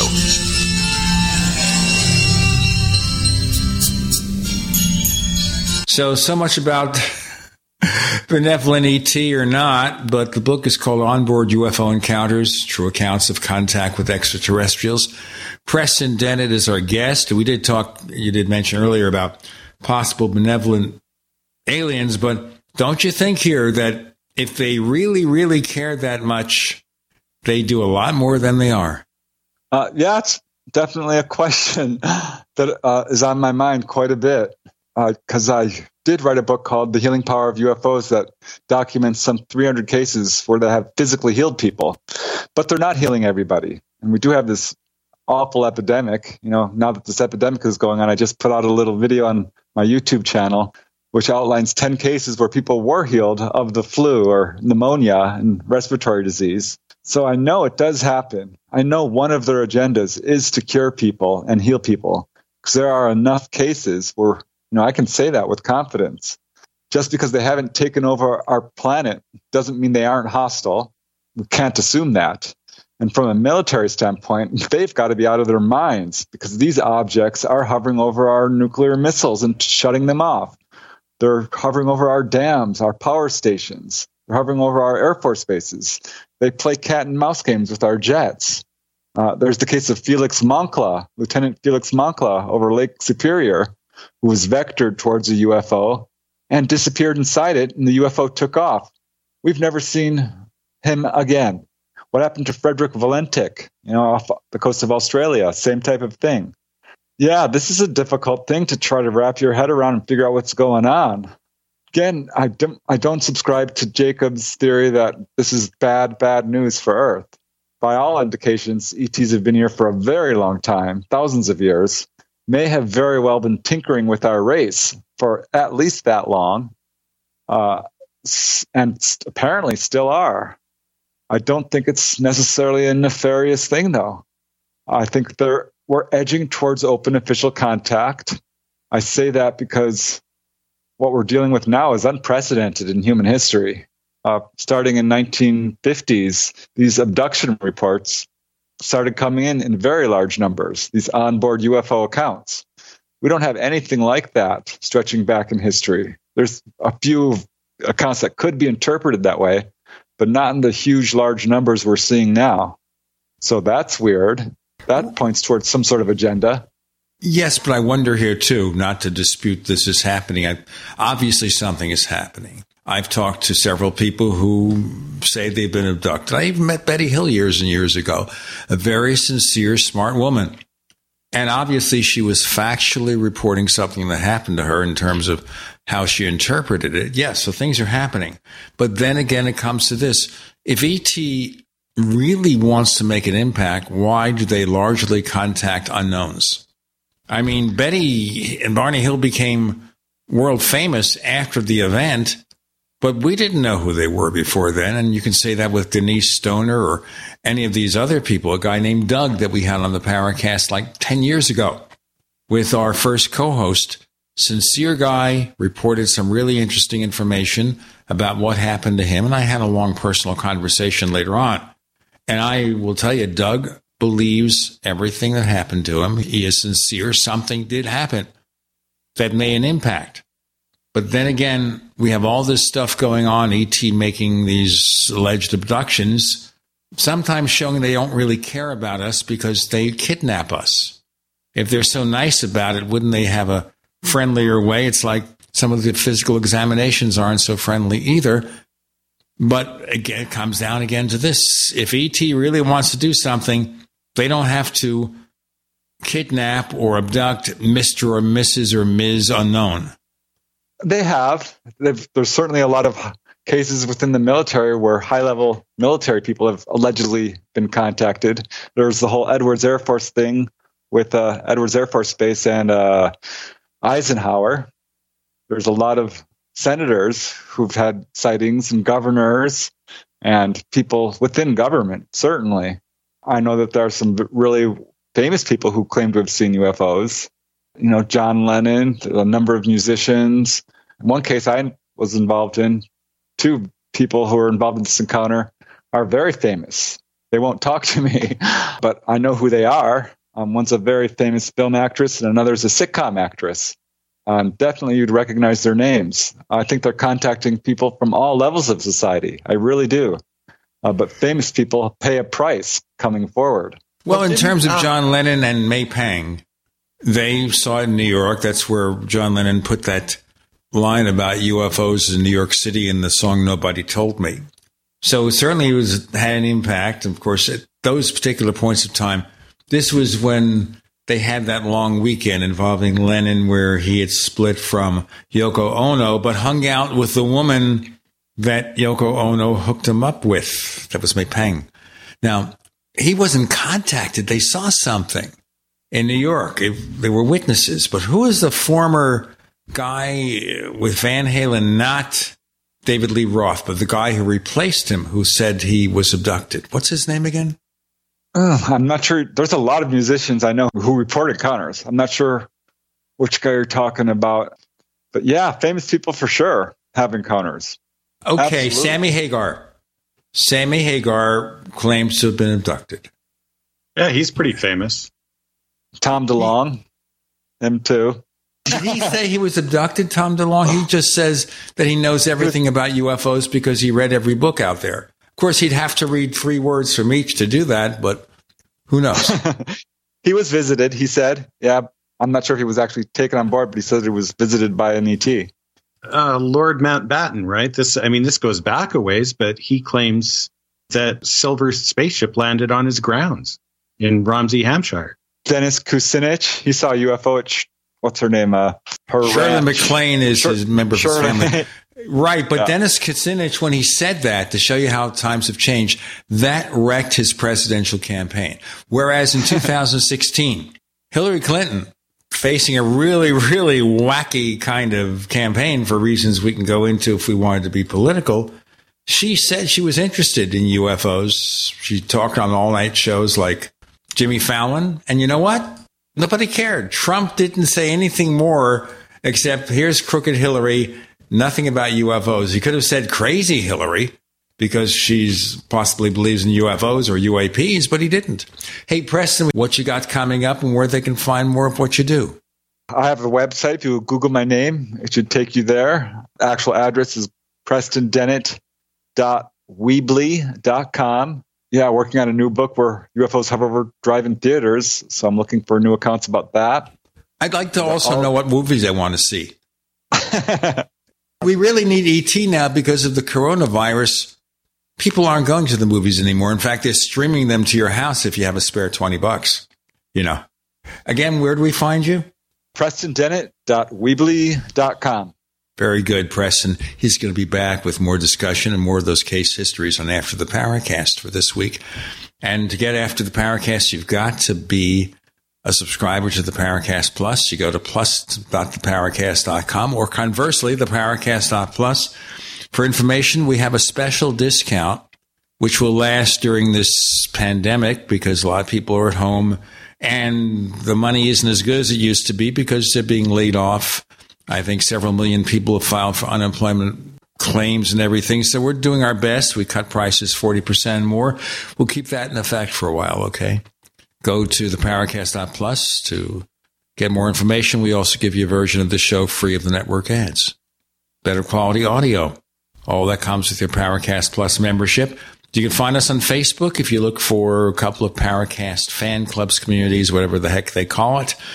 We are known as the Paracast on Twitter. And we also have a place where you can buy branded merchandise. And Randall and I are going to talk about the pricing. Maybe we can give you a better deal on that, too. Go to theparacast.shop. We have 4 different types of logos there.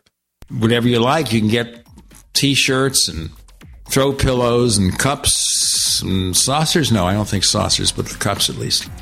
That's at theparacast.shop. We always love to have Preston Dennett here because he's got so many fascinating stories to tell. He's friendly. He's realistic about everything. It's fun to talk to. So he'll be back on After the Paracast. Meantime, Preston, thanks for joining us on the Paracast this week. Hey, always a pleasure. Thank you.